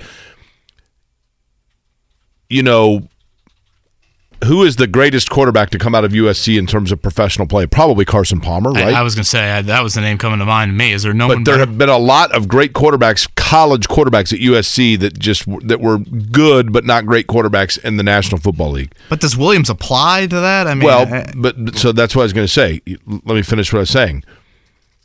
I don't know that you necessarily that those things are applicable. Does what a guy does in 2020 at a school have anything to do with what did or didn't happen for the quarterback at that school in 1981? Likewise, that same logic would apply to the following, Kevin. Is there concern or does Caleb Williams get in any way, shape, or form demerited? And I said all that in the beginning to preface by saying I don't think this should apply. But will it apply that you look at Lincoln Riley and you look at the quarterbacks that he's had that look to be unbelievably dynamic talents based on their college performances and the offense that he was instilling for them, Baker Mayfield, Kyler Murray, and then does it translate to long-term franchise-level quarterback success in the National Football League, and does that give pause to a Caleb Williams of, wait a minute, Baker Mayfield looked pretty darn good running that offense, and other quarterbacks that he's had? I don't know that it should because Caleb Williams is a dynamic talent. But in terms of the versatility, the mobility, the offense reading, I watched a kid in South Carolina and Spencer Rattler absolutely carve apart the Clemson defense, and that's another guy that was a Lincoln Riley player. You know what I mean? So our hearts got broken by Lincoln Riley, is what you're saying, on Saturday? I guess maybe you were happy, though, because you didn't want to see Clemson in the playoff. Well, I don't know that Clemson would have gotten in because even if they had won the ACC title, they still need one more. Yeah, I mean, yeah. If TCU or at that point, they probably would have work their way in front of Alabama and Ohio State if they, neither here nor there. But they just didn't play. Let me tell you something. You talk about quarterbacks and the crapshoot of recruiting. There is no quarterback in college football that had more praise coming in and more expectation of automatic, can't miss, 5-star, whatever, than DJ Uyunglele at Clemson, and he was terrible. Terrible. Well, look what he did in his debut against Notre Dame. I know, but he was also throwing to guys that are all playing on Sunday. Watching Caleb Williams on Saturday night, Jake, one of the first things that kind of popped in my head, it's kind of crazy to think Caleb Williams and Marvin Harrison Jr. will be in college football next year. Those two would probably go 1-2 in the draft if they are eligible in April. Like, watching Notre Dame try to tackle Caleb Williams was, I think, reminiscent to maybe some backyard turkey bowls around the United States over this weekend of, like, you have the college-age kid and all his little fifth-grade cousins are trying to tackle him in the backyard, and he's just running, keeping plays alive, and they're jumping on him, and he's shedding tacklers. It was remarkable seeing Williams just keep plays alive. Herbstreit kept on mentioning a Patrick Mahomes comparison, not arm, but more of keeping plays alive. You watch Mahomes, it's not like Mahomes is Usain Bolt or Lamar Jackson out there. It's just this pretty innate feel of you don't let the pressure bother you. You know it's there. You know you have to be elusive enough, but you have just this unbelievable knack for sensing it, knowing how to escape. Obviously, there's a level of high athleticism that you have to have, and Mahomes does this better than anybody. Mahomes always has his head downfield, eyes downfield, looking to still make that play. It's not here comes the pressure, my head drops, and boom, I'm scrambling, and I'm abandoning any sort of pass. Watching Caleb Williams do that, you guys have heard me say this far often, and again, I know that finding that level of athleticism is difficult, but Jalen Hurts did it again last night. When the Colts look for their next quarterback, they have to find a guy that can make some plays with his legs. Undoubtedly. Now, I thought about this as well because I saw your tweet during the USC game of like how much would the Colts be salivating for a Lincoln Riley, Caleb Williams combo. Lincoln Riley, when he was at Oklahoma, had a house in Lincoln. And the challenge, I think, for a lot of people fail to realize, and this is probably true for players in Indianapolis as well when they leave here, it's great to buy yourself like a $3 million home in Indianapolis, Indiana, or in Lincoln, Nebraska. The problem being when it comes time to sell it, you've got a pretty limited number of people that can buy that in Indianapolis or Lincoln, Nebraska. So Lincoln Riley, when USC came knocking, he said, look, I'd love to come there, but it's going to be tough to sell my house. And USC said, what if we just buy it? So they bought his house for him, paid it off. Then they gave him $10 million a year. Then they bought him a house for $6 million in the Los Angeles area, and then they gave him unlimited use of their private jet.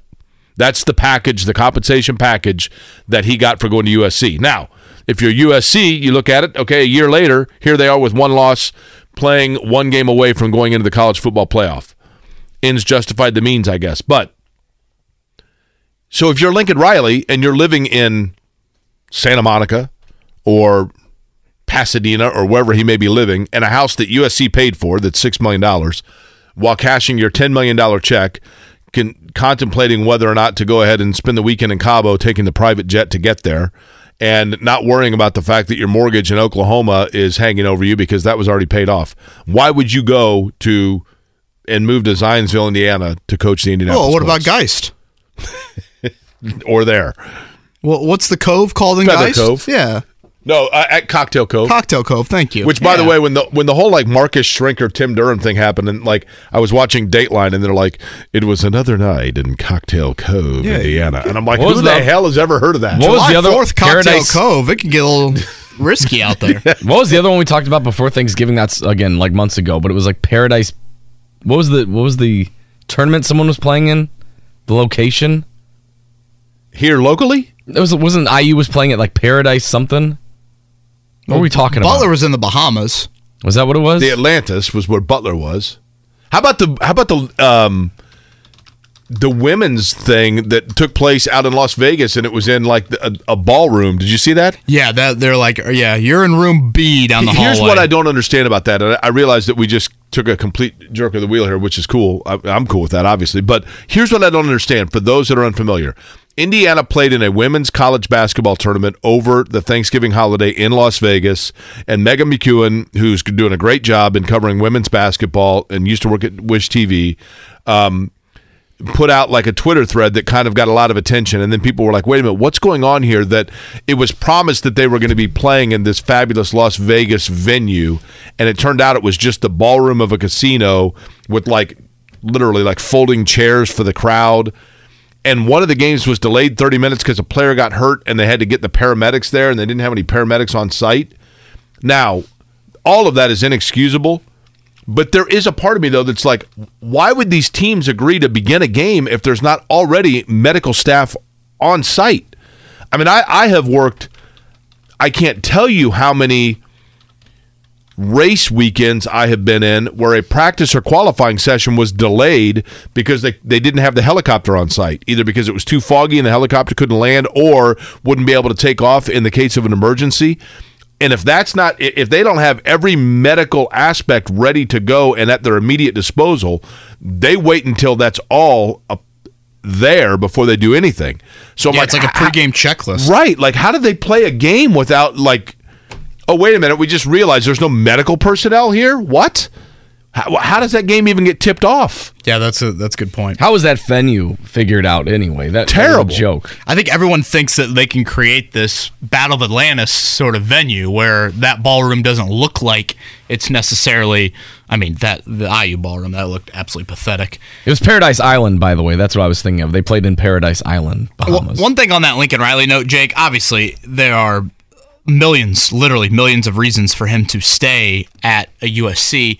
I think some of it just comes down to, and I don't know, maybe Urban Meyer felt this in taking the Jacksonville job.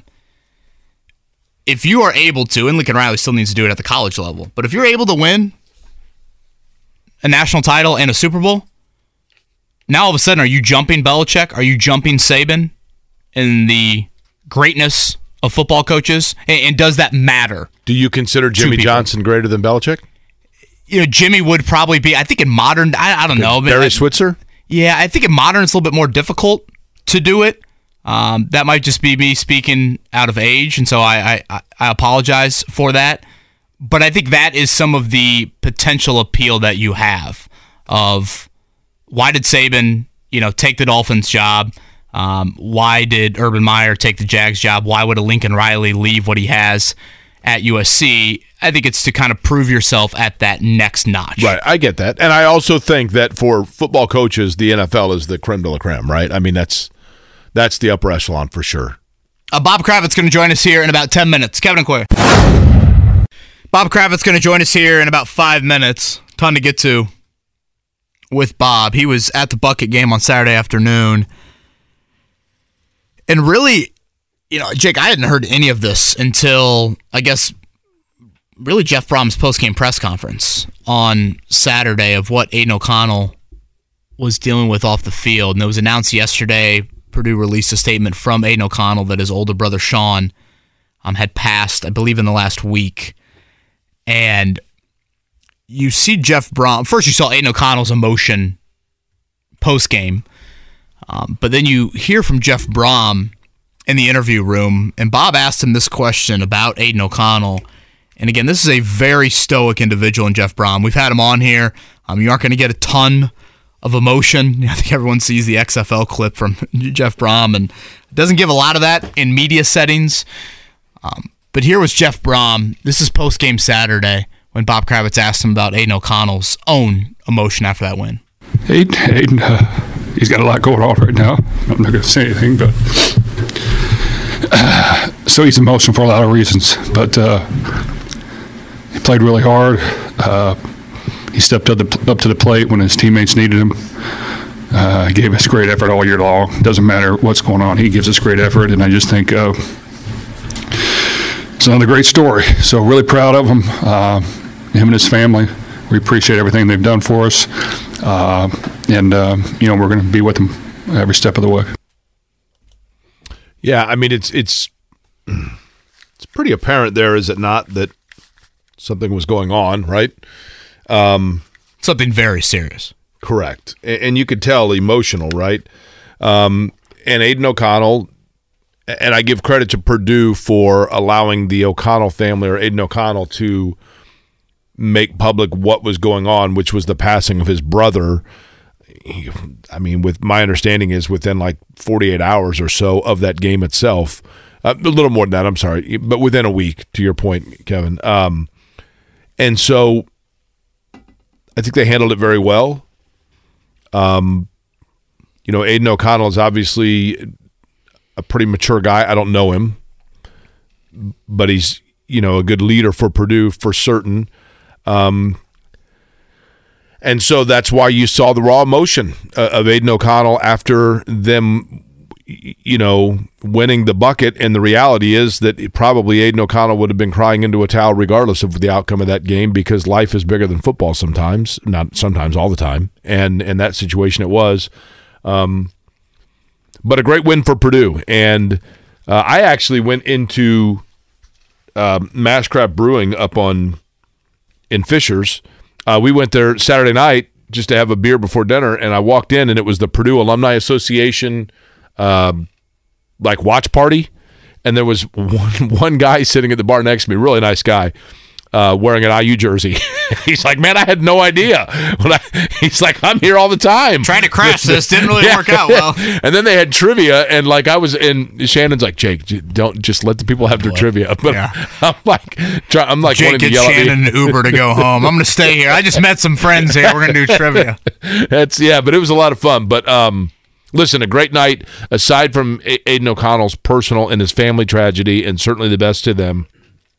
For Purdue football and Purdue athletics, a great night and a great weekend. And what a week now as they lead into the Big Ten championship game. Awesome atmosphere going to be Saturday night here in the city of Indianapolis. Obviously the first time Purdue or Indiana represented a respective division in the Big Ten title game. The early line, Mark, have you seen anything on it? I thought I saw it opened around 15. Give me a second. I'll check it for you. I actually think Purdue can compete. Yeah. I mean, now, Michigan responded really well last year from beating Ohio State. I mean, they demolished Iowa in the Big Ten title game, but honestly, the fact that it's indoors and Purdue's passing game won't be impacted by weather is probably a great thing. Michigan is 15.5-point favorites at the moment. They've struggled at times this year. Maryland, Illinois competitive with them at home for long stretches, but certainly what Michigan did to Ohio State was darn impressive on Saturday. We'll talk more about that. And Life is so much more than a diagnosis. It's about sharing time with those you love, hanging with friends who lift you up, and experiencing all those moments that bring you joy. All hits, no skips. Learn more about Kisqali Ribociclib 200 milligrams at KISQALI.com and talk to your doctor to see if Kisqali is right for you. So long live singing to the oldies, jamming out to something new, and everything in between. Life is so much more than a diagnosis. It's about sharing time with those you love, hanging with friends who lift you up, and experiencing all those moments that bring you joy. All hits, no skips. Learn more about Kisqali Ribociclib 200 milligrams at KISQALI.com and talk to your doctor to see if Kisqali is right for you. So long live singing to the oldies, jamming out to something new, and everything in between. Variety of things next. Bob Kravitz joins us. Jake, quite the weekend for the Boilers. They're traveling back right now to West Lafayette from their win of the Phil Knight Legacy Classic. That is double-digit wins over West Virginia, Gonzaga, and Duke. They closed that Duke game. I don't think Duke scored in the final 6 or 7 minutes of that game. And then the day prior, I guess we got to go back to Friday. Nebraska holds on to beat Iowa. And that allows Purdue to face a win and go to the Big Ten title game with Indiana. They're down at half. Devin Mockabee, Charlie Jones, Aiden O'Connell and company outstanding in the second half. The Dexter Williams injury, which you just hated to see for Indiana, certainly played a role. But Purdue wins that one kind of going away in the fourth quarter. Quite a weekend for Purdue fans. And Bob Kravitz was covering it all weekend long. with The Athletic. Do we have Bob, by the way, Mark? Yeah, a couple more minutes. Okay. Bob's going to join us in a couple of minutes. And, I talked to Bob yesterday, and we were talking primarily about the Bucket game. And then as I was talking to him, he's like, hey, man, they just went on an 11-0 run against Duke. I'm like, holy cow. Like, it was a really good weekend, unquestionably. A really good weekend for them athletically. And Kevin, you made an interesting point. I mean, Michigan's going to be the heavy favorite. I don't know what the early line is in that game, but 15.5, you say, Mark? I've always said, why not Indiana? How about why not Purdue, right? Why not Purdue? Just, apply some game pressure. I mean, it's not like Michigan fans are going to be paying out the wazoo to come down to Indianapolis for that game, but I'd assume that will be a heavy Purdue contingent inside of Lucas Oil Stadium. Yeah. I mean, if you're an Ohio State fan and you had tickets to that game, you're going to sell them to the old Boiler faithful before you're selling them. And there are a lot of Ohio State fans that I remember last year when Michigan played, was it Iowa they played? Yeah. Big Ten title game? Smoked them. Like an hour before the game was to kick off, a buddy of mine who's an Ohio State fan is like, you want to go to the Big Ten championship game? And I'm like, what? Well, I got a suite. I bought a suite like 6 weeks ago, and I've got to fill it up with 10 people. You want to go? And I couldn't go, but it'll be a lot of fun this weekend. I mean, whether you're an Indiana fan, Ohio State fan, whatever it is, come downtown and enjoy it, and go to the bars and enjoy the crowds and just have fun with it. It's festive. It's great. Andrew goes, as a Purdue fan, I don't ever want to hear about how they never get local radio airtime. Love the coverage today. Boiler up. Yeah, I mean, here's the thing. Somebody sends a thing calling us out that we've never talked about Purdue before, and I'm like, well, that's clearly somebody's not listening. I'm wearing a Purdue hat today, for crying out loud. And again, credit to Purdue for, not forcing us, but providing such an opportunity to talk about them. Last night we were talking about it because the three of us obviously have texts where we talk about and plan out what the show's going to be, and the Colts are playing tonight. Yes, Monday Night Football. The and Pacers played yesterday. The Pacers Purdue, are playing right? the Lakers tonight. Yeah, I mean, it's very rare, I think, just to have a college storyline, supersede what's happening professionally when the Colts and the Pacers are in the midst of their own season. Like you said, Monday Night Football, Jake, Pacers, Lakers tonight. But that is what Purdue did this weekend. And to talk more about that, Bob Kravitz joins us right now from the Payless Liquors hotline. Bob, if you don't mind, just a little bit of a peek behind the curtain with you at the Bucket game. We played the clip from you and Jeff Brom a little bit earlier in that post-game press conference. When did you find out about the Aiden O'Connell news and just how that entire storyline played out for you? Yeah, well, I noticed that Aiden was very emotional on the sideline, and I went to the game, and I went downstairs, and as I was walking, I walked by their team chaplain, Marty Dittmar, and I said, "What was that all about?" And he said, "Well, I'll let Aiden, share that." But he said it's an unbelievable story. It's unbelievable that he played on Saturday. And then, of course, I asked Jeff Brom about it, and he got very emotional. So I knew that there was a family tragedy involved. I found out later, as I was writing, what exactly happened, that he lost his older brother, I believe it was.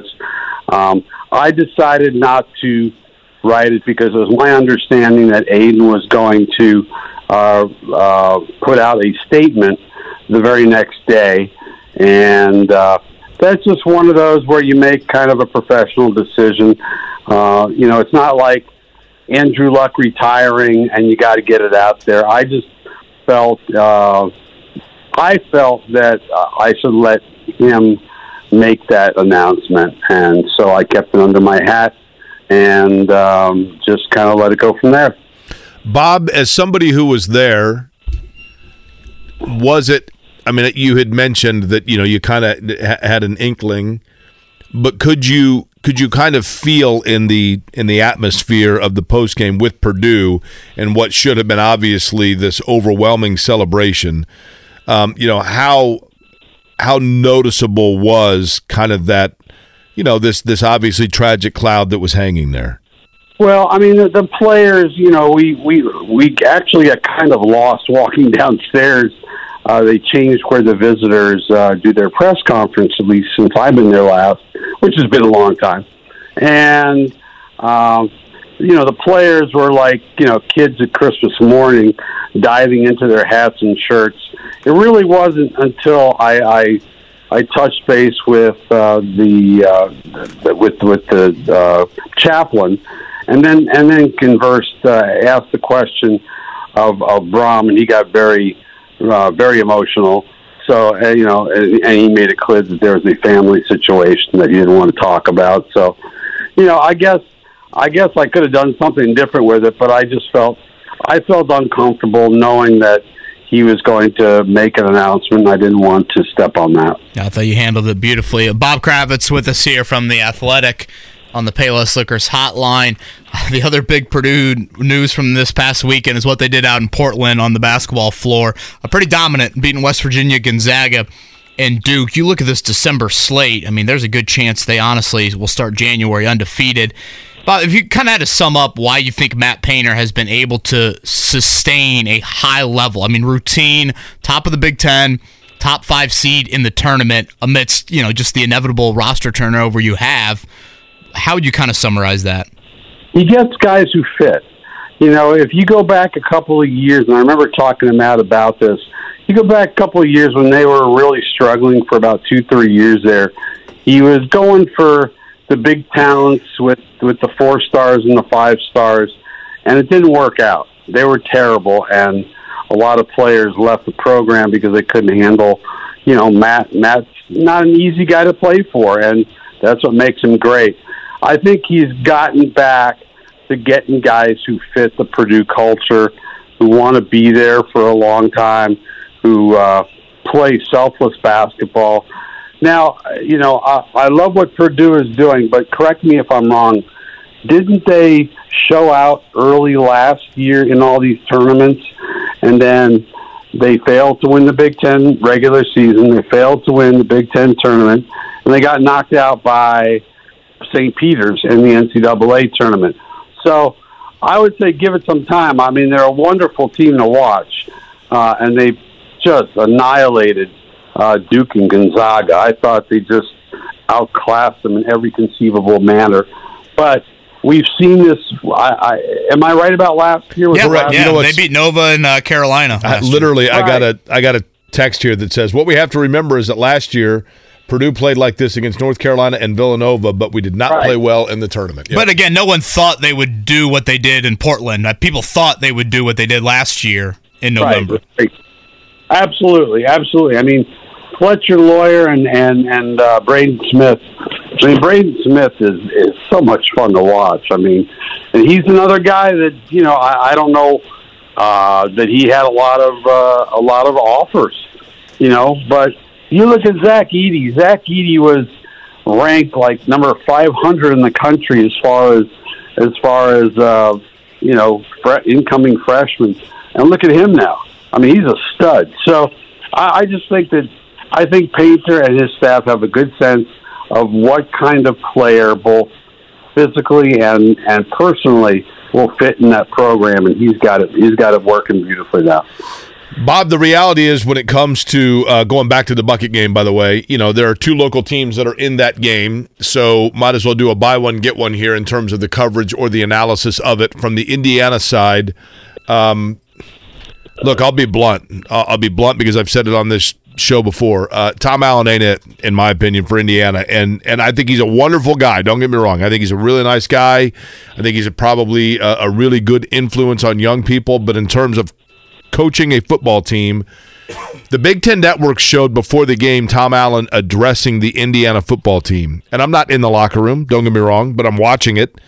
And I'm watching him parade up and down, and I'm looking at the body language of the players, and it looked to me like a bunch of players that were like, oh, my gosh, dude, just wrap it up. And, and they just – there were – I actually saw an eye roll. I mean, they pan the camera, and you can see one player rolling his eyes. A, has Tom Allen lost the team? And B, is it time for Indiana to move on? The problem is $20 million, right? The buyout is $20 million. But, I did not think that they would buy out Archie, especially toward the end of a pandemic. Different sport and different priority of the university, though, right? Right. No, I understand that. But that's another reason, because it's such a high priority. Basketball is, somebody stepped up. I don't think Tom Allen is out. I think Tom Allen will get another year. I thought he hurt himself. I don't know if you guys heard it during his radio show. He went on for about 10 minutes straight. It was just a filibuster about how the NIL is killing Indiana. Well, here's what I said, Bob. What I said about that, sorry, I didn't mean to cut you off, but you tell me if you agree with this. My thought was, because Tom Allen's talking about how Indiana doesn't have the funds or the commitment for NIL that like an Ohio State does and whatever else. And I'm thinking to myself, buddy, you better be careful what you wish for, because if Indiana was willing to raise and capable of raising tens of millions of dollars, it ain't going to NIL, it's going to buy you out.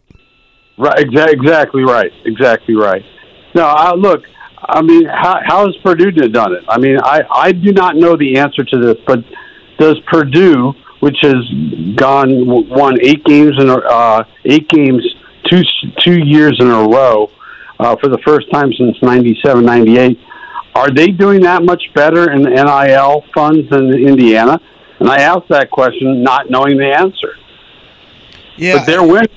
Yeah, and again, NIL is still new. I mean, Purdue established, and obviously Aiden O'Connell wouldn't even be sniffed from an NIL standpoint when he came out of high school. And what they've done with the transfer portal, I think, helps. But I mean, certainly Jeff Brom is a better head coach than Tom Allen. So I think, was Tom Allen right? Was a large chunk of what he said NIL wise? Yes, but also you've got to get your program to a level of at least acceptable ground before you even then entertain the thought of, okay, the next level NIL-wise takes you from 5-win Big Ten team to 7 or 8-win Big Ten team. I think the COVID year was Tom Allen was the perfect guy for a year when players were looking for anything to get out of their dorm rooms and go play football. And I just don't think he has that luxury that he had back then. Yeah, it's going to be kind of a tough call. I mean. Again, the buyout is I guess it's doable. I mean, somebody's got to check somewhere. I would agree with you. I mean, this is 2 years in a row where he said, let's find out what we're really about. We found out what they're really about. They're a 4 or 5 win team, and it's kind of a mess. I do not know what Dolson does in this situation. Yeah, again, I just don't think you got enough boosters that care about IU football to that level. Bob Kravitz, again, he is with us here on the Payless Liquors hotline. Bob, looking ahead to tonight, Colts and Steelers. We're now, almost a month, I guess a little bit less than a month into the Jeff Saturday era. Do you think he's more of a legit permanent head coaching candidate now than maybe you thought 3 or 4 Mondays ago? Oh, probably just because they played really well against the Raiders, and they played well enough to almost beat the Eagles, who are clearly the best team in the league. So, I think he's more of a candidate now. Let's see how it goes. I mean, they got an easy game, not an easy game. They're playing an equally bad team tonight, but then they've got. I don't have it in order, but they got at Minnesota, at the Giants, at the Vikings, the at Chargers. Dallas.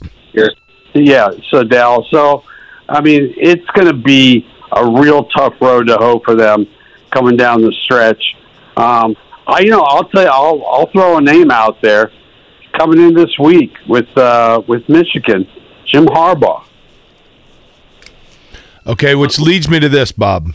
Is that an Irsay? Can I? Yeah, go ahead. Interject there. Is that a Jim Irsay? Always been fond of Jim Harbaugh from that sense. That's my understanding, is that he's always been a big Jim Harbaugh fan. But we haven't had that discussion in recent times. Once the season is over, I'll start doing that reporting. But I'm just looking at guys who might be, you got to know that Jim Irsay wants to make a big splash. And, that doesn't mean a guy who's an offensive coordinator or a defensive coordinator that nobody's ever heard of. I think he wants to make a splash, especially after the way he screwed up this whole situation this year. And, I wonder about Jim Harbaugh, who's in the Ring of Honor, who has made it clear that he wants back with in the NFL. So I don't know. I'm just throwing a name out there. I'm not saying he's a candidate, but he's somebody I would certainly think about. So, Bob, let's go with a hypothetical here. It's 1 year from now. The Colts are getting ready to play on Monday Night Football. You are on our show, assuming that we're still doing a show, and I ask you about it, and you say, I talked to Jim Harbaugh about that yesterday, and he was talking about how he was really happy with the way their quarterback is playing, and in fact, he just had a discussion with the general manager about how long they can lock that quarterback in. The quarterback and the general manager that you're talking about in that scenario 1 year from today is who? Or are who? I think probably Jeff Saturday moves upstairs. Okay. I think Jeff Saturday moves upstairs. I think Chris Ballard. I think Chris Ballard has been emasculated by what's happened this year. Jim Irsay, look, everybody, I think a lot of people really have warm feelings for Jim Irsay. He's done so many great things, but I think he has messed up this season in so many ways. I think Saturday will probably end up in the GM role. Who will be the coach? I don't know. Maybe Harbaugh, maybe somebody else, maybe Bieniemy, if he can finally get break through the glass ceiling. I'm not really sure, but I don't think that Chris Ballard will be here next year. Do you believe that Chris Ballard would be relieved of his duties, or do you believe that Chris Ballard would hand in his walking papers? Well, I would think that they would fire, if you want to get paid, don't you, generally speaking, have to get fired? I mean, Yes. If you just walk away. I mean, I've tried that, and it doesn't work. They don't pay you anymore.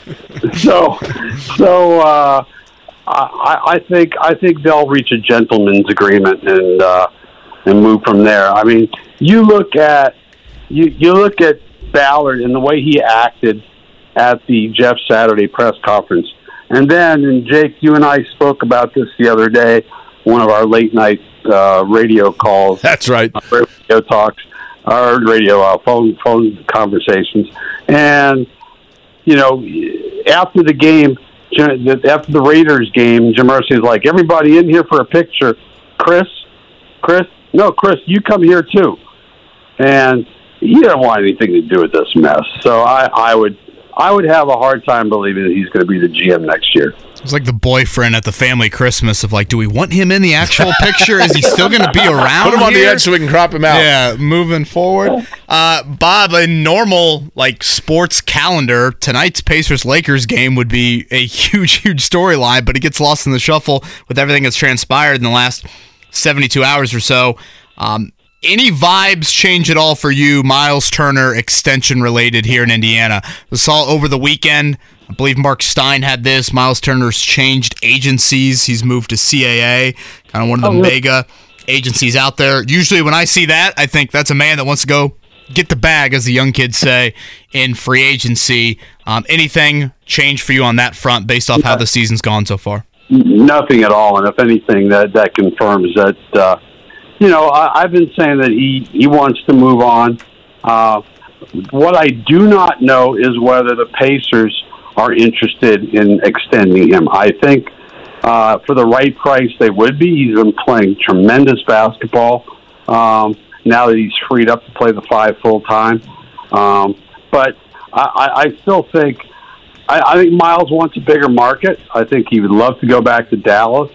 And I don't blame him. I mean, look, this team, they're playing well, but they're probably not going to be a contender for a long time. He wants to go someplace where they're going to contend. And I think he likes the big city. He likes having people around and reporters, and he's into all that stuff. So I don't blame him. Go get your money. And who doesn't want to become a free agent? I want to become a free agent. I haven't been a free agent for a long time. I miss it. Well, trust me, I just got off a long free agency, and it's not all it's cracked out to be all the time. Yeah, been there, done that, Bob. But no, Miles never been a free agent in his 8 years in the NBA. So You think that's got to be enticing to him. Bob, I thought you handled Saturday really, really well. I respect that big time from that storyline and everything that transpired there. And get a nap in today because I know it'll be a late night. That it will. See you, Bob. Bob Kravitz right there on the Payless Liquors hotline. One thing to note on the Jeff Saturday front office potential, Jake, I need to nail this down a little bit better, so I apologize for not having more details, but didn't Saturday take like a random kind of front office gig with the Colts right after he was done playing? Maybe for just like a briefly, month. Right? He was a consulting of some sort? Yeah. Like glorified consultant. And then we find out that he was still on the payroll the whole time he was doing the ESPN thing. Which so would to that me have been Grigson? That'd have been like the 2012 Grigson first year or like early on in the Grigson era? That'd be right. I should text Ryan and see if he wants to chat about that. But open that floodgate, are you? And I'm not going to act like that short stint was anything close to what a GM would be, but I do think we have to acknowledge being a head coach and the leader of a football team, I think is vastly different than being a general manager of a football team. I think, like, does Jeff Saturday want to travel to Notre Dame, Clemson, and right, kind of be in his bunker and scout, or does he want to be on the grass and in front of teams and in locker rooms, things like that? In addition to that, knowing the game from an X's and O's standpoint is, to your point, Kevin, totally different than knowing who would be able to play it. Does that make sense? Yeah. By the way, I think Ryan Grigson blocked me. Oh, Twitter? No, texting number because he. Jeez, that's really ex-girlfriend. He used to text me a lot. I thought you guys saw each other at the Combine. We did. He used to text me a lot. That does not make me unique in this market, trust me. And I had actually fairly enjoyable phone conversations with him about a number of different things. And then he, somehow or another, he got the impression that something that he had told me that I had leaked. And I'm like, no, I actually didn't. But you told the same thing to 47 different people in the market. And so he was like, that's it, you're out. And then I ran into him during the Combine and texted him afterwards saying, hey, it was good to run into you, and got no reply. So I'm pretty sure I'm blocked. He's just busy. I always liked him. Vikings off to a nice start this year. They are. You got to be persistent. You got to send another one. Yeah. Yeah, I'm cool. Got to get the bat off your shoulders, right? I mean, if I gave up after one text, we'd never have guests on this show. I'm cool. Yeah, I don't think I'd be married. Joseph chimes in and goes, Irsay negotiating with Harbaugh while he's in town for the Big Ten championship? I think anything's possible. What's Harbaugh making at Michigan? Wasn't he really close with Minnesota last year? There was going to the Vikings. Harbaugh's been rumored. Remember, he's been yes. Wasn't that reported? It felt like the Vikings was kind of the juiciest one. It was like the Lane Kiffin Auburn thing of somebody reported it's a done deal. I mean, Harbaugh's 4 years at San Francisco?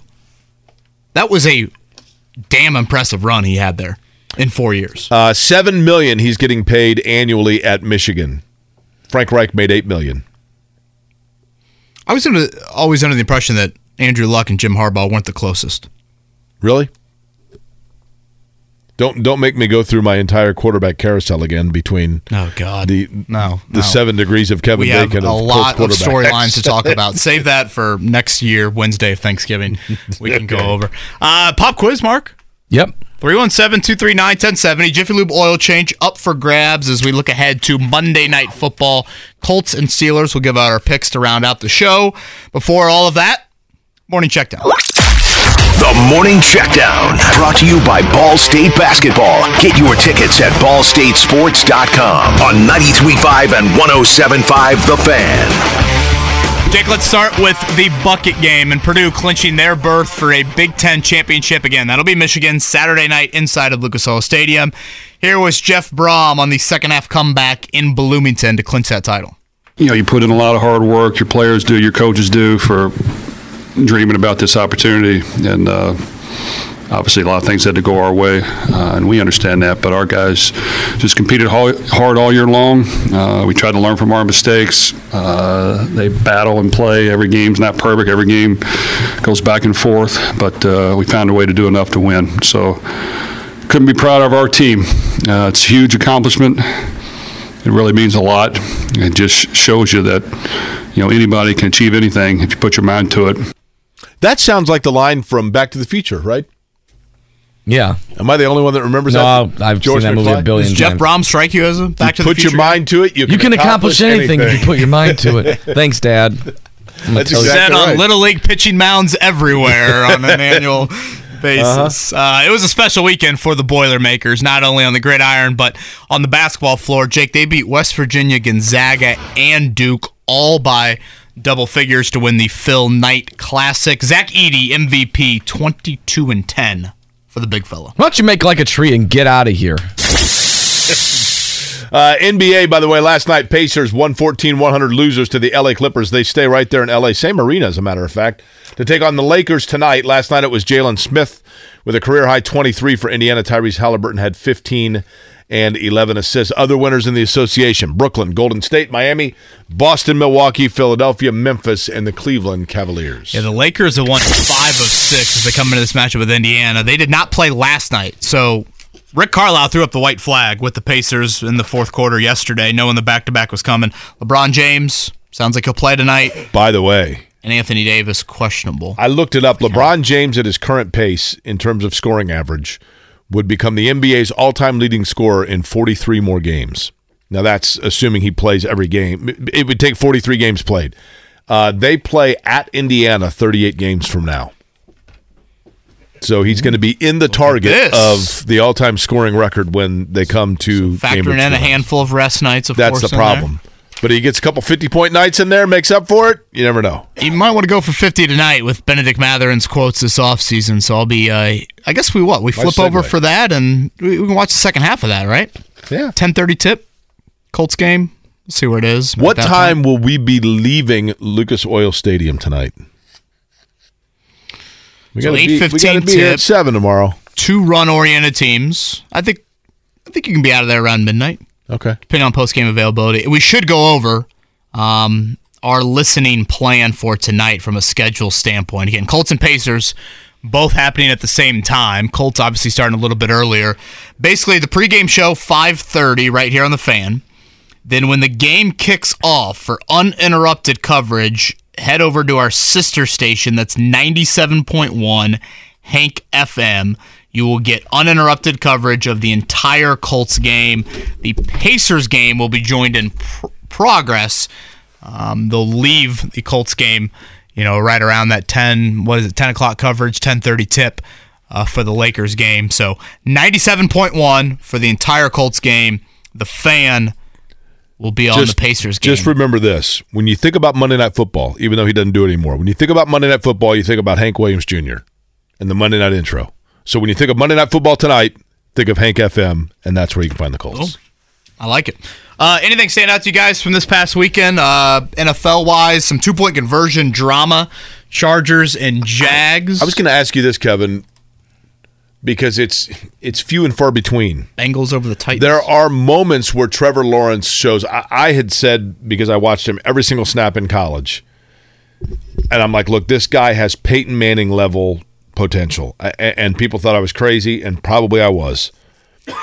But then we see games like yesterday where Jacksonville, it's meaningless. It's meaningless for Jacksonville to come back and win a game like that. Granted, against Baltimore, maybe that adds a curveball to the AFC mix, but do we finally see like a body of work that, yes, in fact, Trevor Lawrence is a guy that Jacksonville can build around?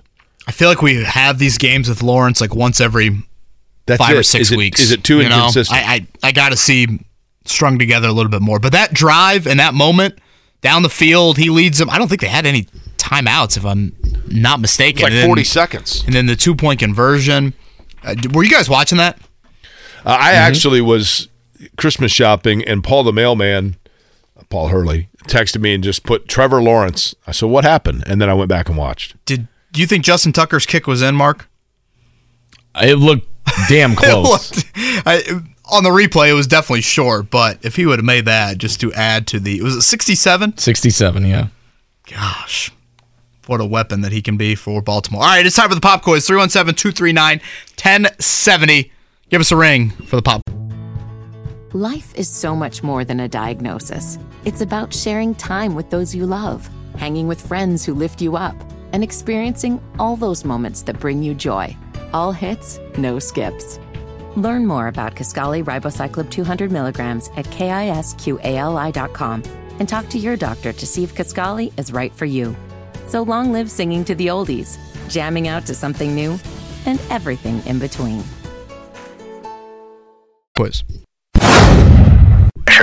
Sharpen your pencils. It's time for the Pop Quiz with Kevin and Query. Brought to you by Jiffy Lube, Indiana's favorite oil change since 1985. A lot of people in the YouTube chat bringing up the Jim Harbaugh possibility to the Colts.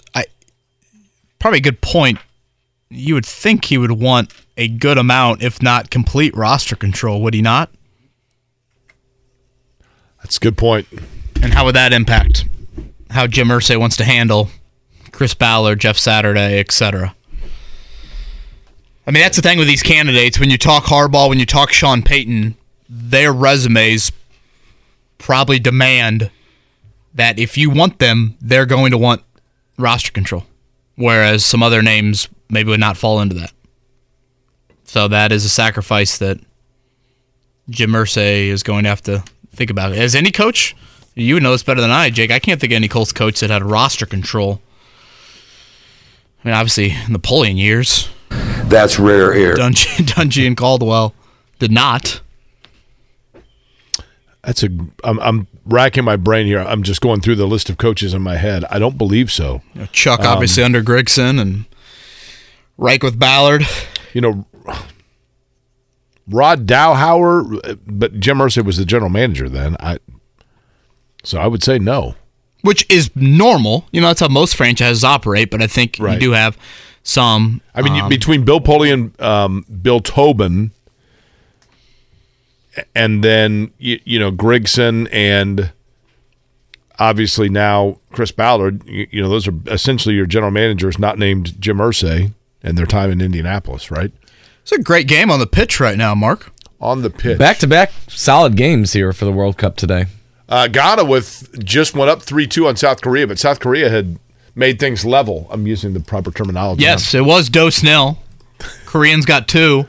Ghana responds. We still got what? 15 minutes? Yeah, and we still got some really good games later today. Cameroon and Serbia tied 3-3. Drew 3-3. Sorry, Jake. There you go. And then you still got Brazil against Switzerland, and you got Portugal against Uruguay. Now, that the first one that you said was a draw, is that fini, or is it still going? No, it's done. That was at 5 a.m. this morning. How many stadiums are being used in Qatar? I believe 8. 8. They had to build 7 of them, right? Okay. Now, tomorrow, the United States, Iran at 2 o'clock. Win and advance. That's simple. Win and advance. The United States would be favored in that game, right? They should be. Yeah, I was talking to my buddy Tyler Keever, the soccer coach, I'm just going to rely on his insight for the World Cup. He says the difficulty with Iran is they like to pack it in. They like to play with all 11 behind the ball. Oh, park the bus. Originally, yes, park the bus would be a good way to put it. They like to stall. And the issue there is they just need to tie to advance. So they need 0-0. We need 1-0. Before we get to the pop quiz, allow me 30 seconds to be the old guy on the lawn here. I saw several tweets from people during the United States-England match saying, this is our generation's Miracle on Ice. Huh? Really? Listen, the Miracle on Ice was the most dominant international hockey team in the history of the sport in Russia, who had not lost an international match in years, going against a group of college players who they had beaten, I believe, like 7-0 in an exhibition 3 weeks prior or a month prior to the Olympics. The United States and England in soccer, I don't dispute that it would have been a great win for the United States, but it's still the 16th and 5th ranked teams in the world. Yeah, that's ludicrous to compare those two. Yeah, I mean, I'm like... And even the political ramifications. Correct. I mean, in the heart of the Cold War, I mean, honestly, tomorrow probably has a little bit more political right. ramifications on it than England would. All right, pop quiz. Give us a number, Jake, 1 through 8. We'll go with number, Ghana just scored their 3rd goal, so we'll go with 3. Okay, we'll go with Harley, who is a heartbroken Ohio State fan. Oh, Harley. How you doing? I would say sorry, but I'd just be lying to you, man. Yeah, it was. You got to stop the big plays, you know. I was How shocked. do you lose by 22 at home? I thought at halftime Ohio State was still going to win. They didn't come back out after halftime. That's why. Harley, are you? I mean, look, I think he's 55-5. Are you cool with Ryan Day, or are you starting to question Ryan Day? Well, being an Ohio State coach, there's one game that you got to win, right? And he had the better team essentially, and he's choked twice. So even though he's 55-5, he might as well be 55-55 right now. So he's John Cooper 2.0. It's definitely seeming that way. Absolutely. Harley, are you a Colts? Are you a Colts fan? Secondary. I'm from Ohio, so I'm a Browns fan. Which go Browns. Screw Tom Brady. That was a beautiful win yesterday. In overtime. Now, I asked that to say, how excited should or would Colts fans be if C.J. Stroud was their quarterback next year? Man, I don't know. I'm still iffy on him. I mean, the guy can play, but he misses a lot, it seems like. So, I mean, you have Marvin Harrison Jr. yesterday, and you don't do anything to him essentially in the second half. So, I don't know. Harley, what part of Ohio did you grow up? I grew up probably 20 minutes from the Hall of Fame, in the Alliance area, Mount Union football. Yeah. Massillon, did you grow up near Massillon? Not too far away. Massillon McKinley, the biggest really high school rivalry I think there is. So. Now that part of the state, isn't that more Michigan, or am I wrong? No, you're thinking of Kevin. You're thinking of northwestern Ohio. He's from northeastern Ohio, right, Harley? Yes, and it's a split where I'm at. So where I lived at, it pretty much took the same distance to get to Pittsburgh as it did Cleveland. I was going to say there's probably some Penn State fans there, right? Yes. Okay. All right, we ready for the pop quiz here, Harley? You can have me, that would be Jake, lead you off, or you can opt for Kevin to lead you off. You would like which one? Let's go with you, Jake. All right, here we go, Harley. Question number 1. Purdue is your champion of the Phil Knight legacy over the holiday weekend in Portland, Oregon. The Boilers recorded back-to-back wins over non-conference opponents in the AP Top 10 for the first time in school history. Name the pair of national powers that we've been talking about all morning that Purdue beat to win the championship. One was ranked 6th and one was ranked 8th. I have no idea. I haven't watched any college basketball. Okay. Harley, name 2 college basketball teams that over the last 5-6 years have been really good. Gonzaga and the other one's got a new coach, replaced a legend. My headset popped out. Did he say the right answers? No, I did not say the right answer. Should we just give him one and move on? There was a popular song in the 60s, blank, blank, blank of Earl. Who would that be? Blank, blank, blank. I have no idea. Earl, no, blank, blank. We'll just say there you go, UConn and Gonzaga. There. All right. Okay. Harley, Purdue, just the second team in NCAA men's Division I basketball history to win back-to-back neutral site games over top 10 teams by 18 or more points each. I don't know if I followed that, but sounds impressive. Who was the first? The 68 UCLA Bruins, the 75 Hoosiers, the 83 Houston Cougars, or the 85 Georgetown Hoyas? Let's go UCLA. Okay, question number 3. Justin Herbert threw 3 touchdown passes in the Chargers' win over the Cardinals. He now has 88 touchdown passes in his career. That surpasses Andrew Luck for the second most TD passes by a player in their first 3 NFL seasons. Name the quarterback that played at the University of Pittsburgh and was part of the hailed 83 draft that threw more touchdown passes in his first 3 seasons than anyone else. Is it Peyton Manning, Patrick Mahomes? Dan Marino. Okay, Dan Marino. There we go. All right, number 4. Nice bounce back here. The Raiders beat the Seahawks in OT on Josh Jacobs' 86-yard TD run. Jacobs' run was the second longest winning touchdown run in OT since the overtime rules were instituted in 1974. Who was the longest touchdown run in the history of NFL overtime? Walter Payton, Garrison Hearst, Dave Williams, or Tony Dorsett? Oh, man. Do you remember the Patty? There was a woman named Patty that what's that? Let's go with Dorsett. He didn't want any part of that, Jake. I had a great aunt lined up. Patty went rogue in the 60s. Okay, and this day in 1895, the first organized automobile race in the United States took place. Where was the first car race in the United States held? And it was challenging to get the cars to go fast with all the wind. Indianapolis, Milwaukee, Detroit, or Chicago? That was a nice little Windy City, Chicago, I guess. Okay. Did you know that Chicago is named the Windy City not because of the wind off the lake, but because of the political conventions that it once held, and everybody said there would be too much hot air in the city because of all the political discussions that took place? Did you know that, Mark, as a Chicagoan? Sure. Do we believe that, Mark? I don't. Would you like to look that up, Mark? I wouldn't. Please look up origin of Windy City and get back to us on that. All right, Harley couldn't get number one. That's probably when we knew we were in for a long one. The pair of national powers Purdue beat to win the Phil Knight Legacy Classic. Gonzaga, he did say Duke the other.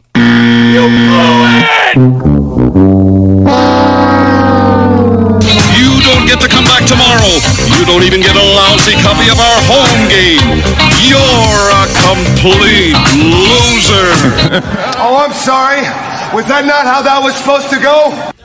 UCLA, Dan Marino, Garrison, Don't Call Me Patty Hearst, and Chicago to round us out. We got to give out our Monday picks here.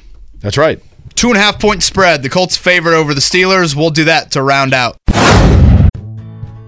Life is so much more than a diagnosis. It's about sharing time with those you love, hanging with friends who lift you up, and experiencing all those moments that bring you joy. All hits, no skips. Learn more about Kisqali Ribociclib 200 milligrams at KISQALI.com and talk to your doctor to see if Kisqali is right for you. So long live singing to the oldies, jamming out to something new, and everything in between. Your friendly reminder that tonight's Colts game, from the pregame all the way through, you can hear on 97.1 Hank FM, our sister station, right, Kev? Yeah, so pregame coverage will begin right here on the Fan at 5:30. Uninterrupted Colts coverage. Head over to Hank FM, 97.1. The Pacers game will be picked up on the Fan starting at 10:30. So that'll be the same case, I think, coming up this Sunday when you got Colts and Cowboys. And Pacers, I believe, and Trailblazers, as the Pacers are out west. Lakers tonight, and they've got 7 on the road before they're back at Gainbridge Fieldhouse December 9th. Tonight, I cannot stress this enough, the Colts have got to win the early downs. You get into third and longs against T.J. Watt, Cameron Hayward, Alex Highsmith. Sam Ehlinger will be playing at some point. Like, you just, with this O-line, and it's the same thing for this Sunday, too, on the short week in Dallas, you cannot get into obvious passing situations against two of the more formidable, disruptive, game-changing defensive lines with Pittsburgh and then Dallas. Several years ago, Kevin, I mean, it's been 25 years ago, I went to a Monday Night Football game for the Colts here in Indy, where the Colts were not very good. They took on Buffalo, and I want to say it was like the Colts were blanked. They were shut out. And it was just like a terrible game. This has potential to be just a really ugly game offensively. I mean, there might be some great defensive play. Because, look, the Colts have a good defense. But Kenny Pickett in Pittsburgh, does that scare anybody? George Pickett, I mean, does that scare anybody? It does have the potential to be one that even if Matt Ryan's in for a long night, the Colts are still in the game the entire time because Pittsburgh can't move the football. Which has kind of been the story of the season, right? Yeah. I think it's the first one to 17 wins tonight. Again, to your point, Jake, the Colts defense has been stout, and it's really a shame there aren't more wins to show for what the defensive effort has been. Pittsburgh has had a few more flashes from Kenny Pickett in recent weeks. Still not a lot, but a few more on that front. Najee Harris, Deontay Johnson. I mean, there are some names in the skill group. A lot of yellow and black in the stands tonight? I would assume. I've seen a lot of people selling tickets. Terrible towels. It is the Kicking the Stigma game for the Colts, so a lot of awareness raised there towards mental health. And again, 1956 throwback jerseys from Indy. Mark Dykton, it is a 2.5 point Colt favorite, I should say, and the over-under is 39. Your pick. I don't like the Colts offensive line. and I like the Steelers defensive line, so I'm going to give that as the difference. Steelers 20, Colts 17. I'm going 17-13, guys, and I'm going with the Pittsburgh Steelers. I think T.J. Watt and company make a play in the fourth quarter that sets up a short field, stops a drive, something to that note. Pittsburgh's D-line makes one game-changing play more than the Colts D-line, and I think that's the difference. I was a huge Steelers fan growing up in my childhood before the Colts moved here. I had Steelers pajamas. I had a Steelers lamp, still have it. I had a Steelers trash can, still have it. If I was a kid, I would have proudly been wearing those Steelers colors tonight, but I lost that phantom a long time ago. But the kid in me would have been disappointed because the Colts are going to win 20-12. Pittsburgh just does not have enough offensive firepower, I think, to get it done. Colts score 20? I think so. Maybe one of them's a defensive touchdown. It is a high-paid Pittsburgh defense. I think it's the most money of any defense in the NFL. They have not lived up to it this season. But again, T.J. Watt has only been around for a few games. He's healthy now. Again, Colts and Steelers, 8:15. Pacers and Lakers at 10:30. We'll talk about all of that. And we've got to preview the United States and Iran tomorrow, right? 2 o'clock? Right. Extensive preview. We will do that. A lot of Purdue coverage on today's show. Bob Kravitz up on the podcast. Thank you to him for joining us. Everybody have a great Monday. Good luck getting back into the swing of things. We'll talk to you tomorrow.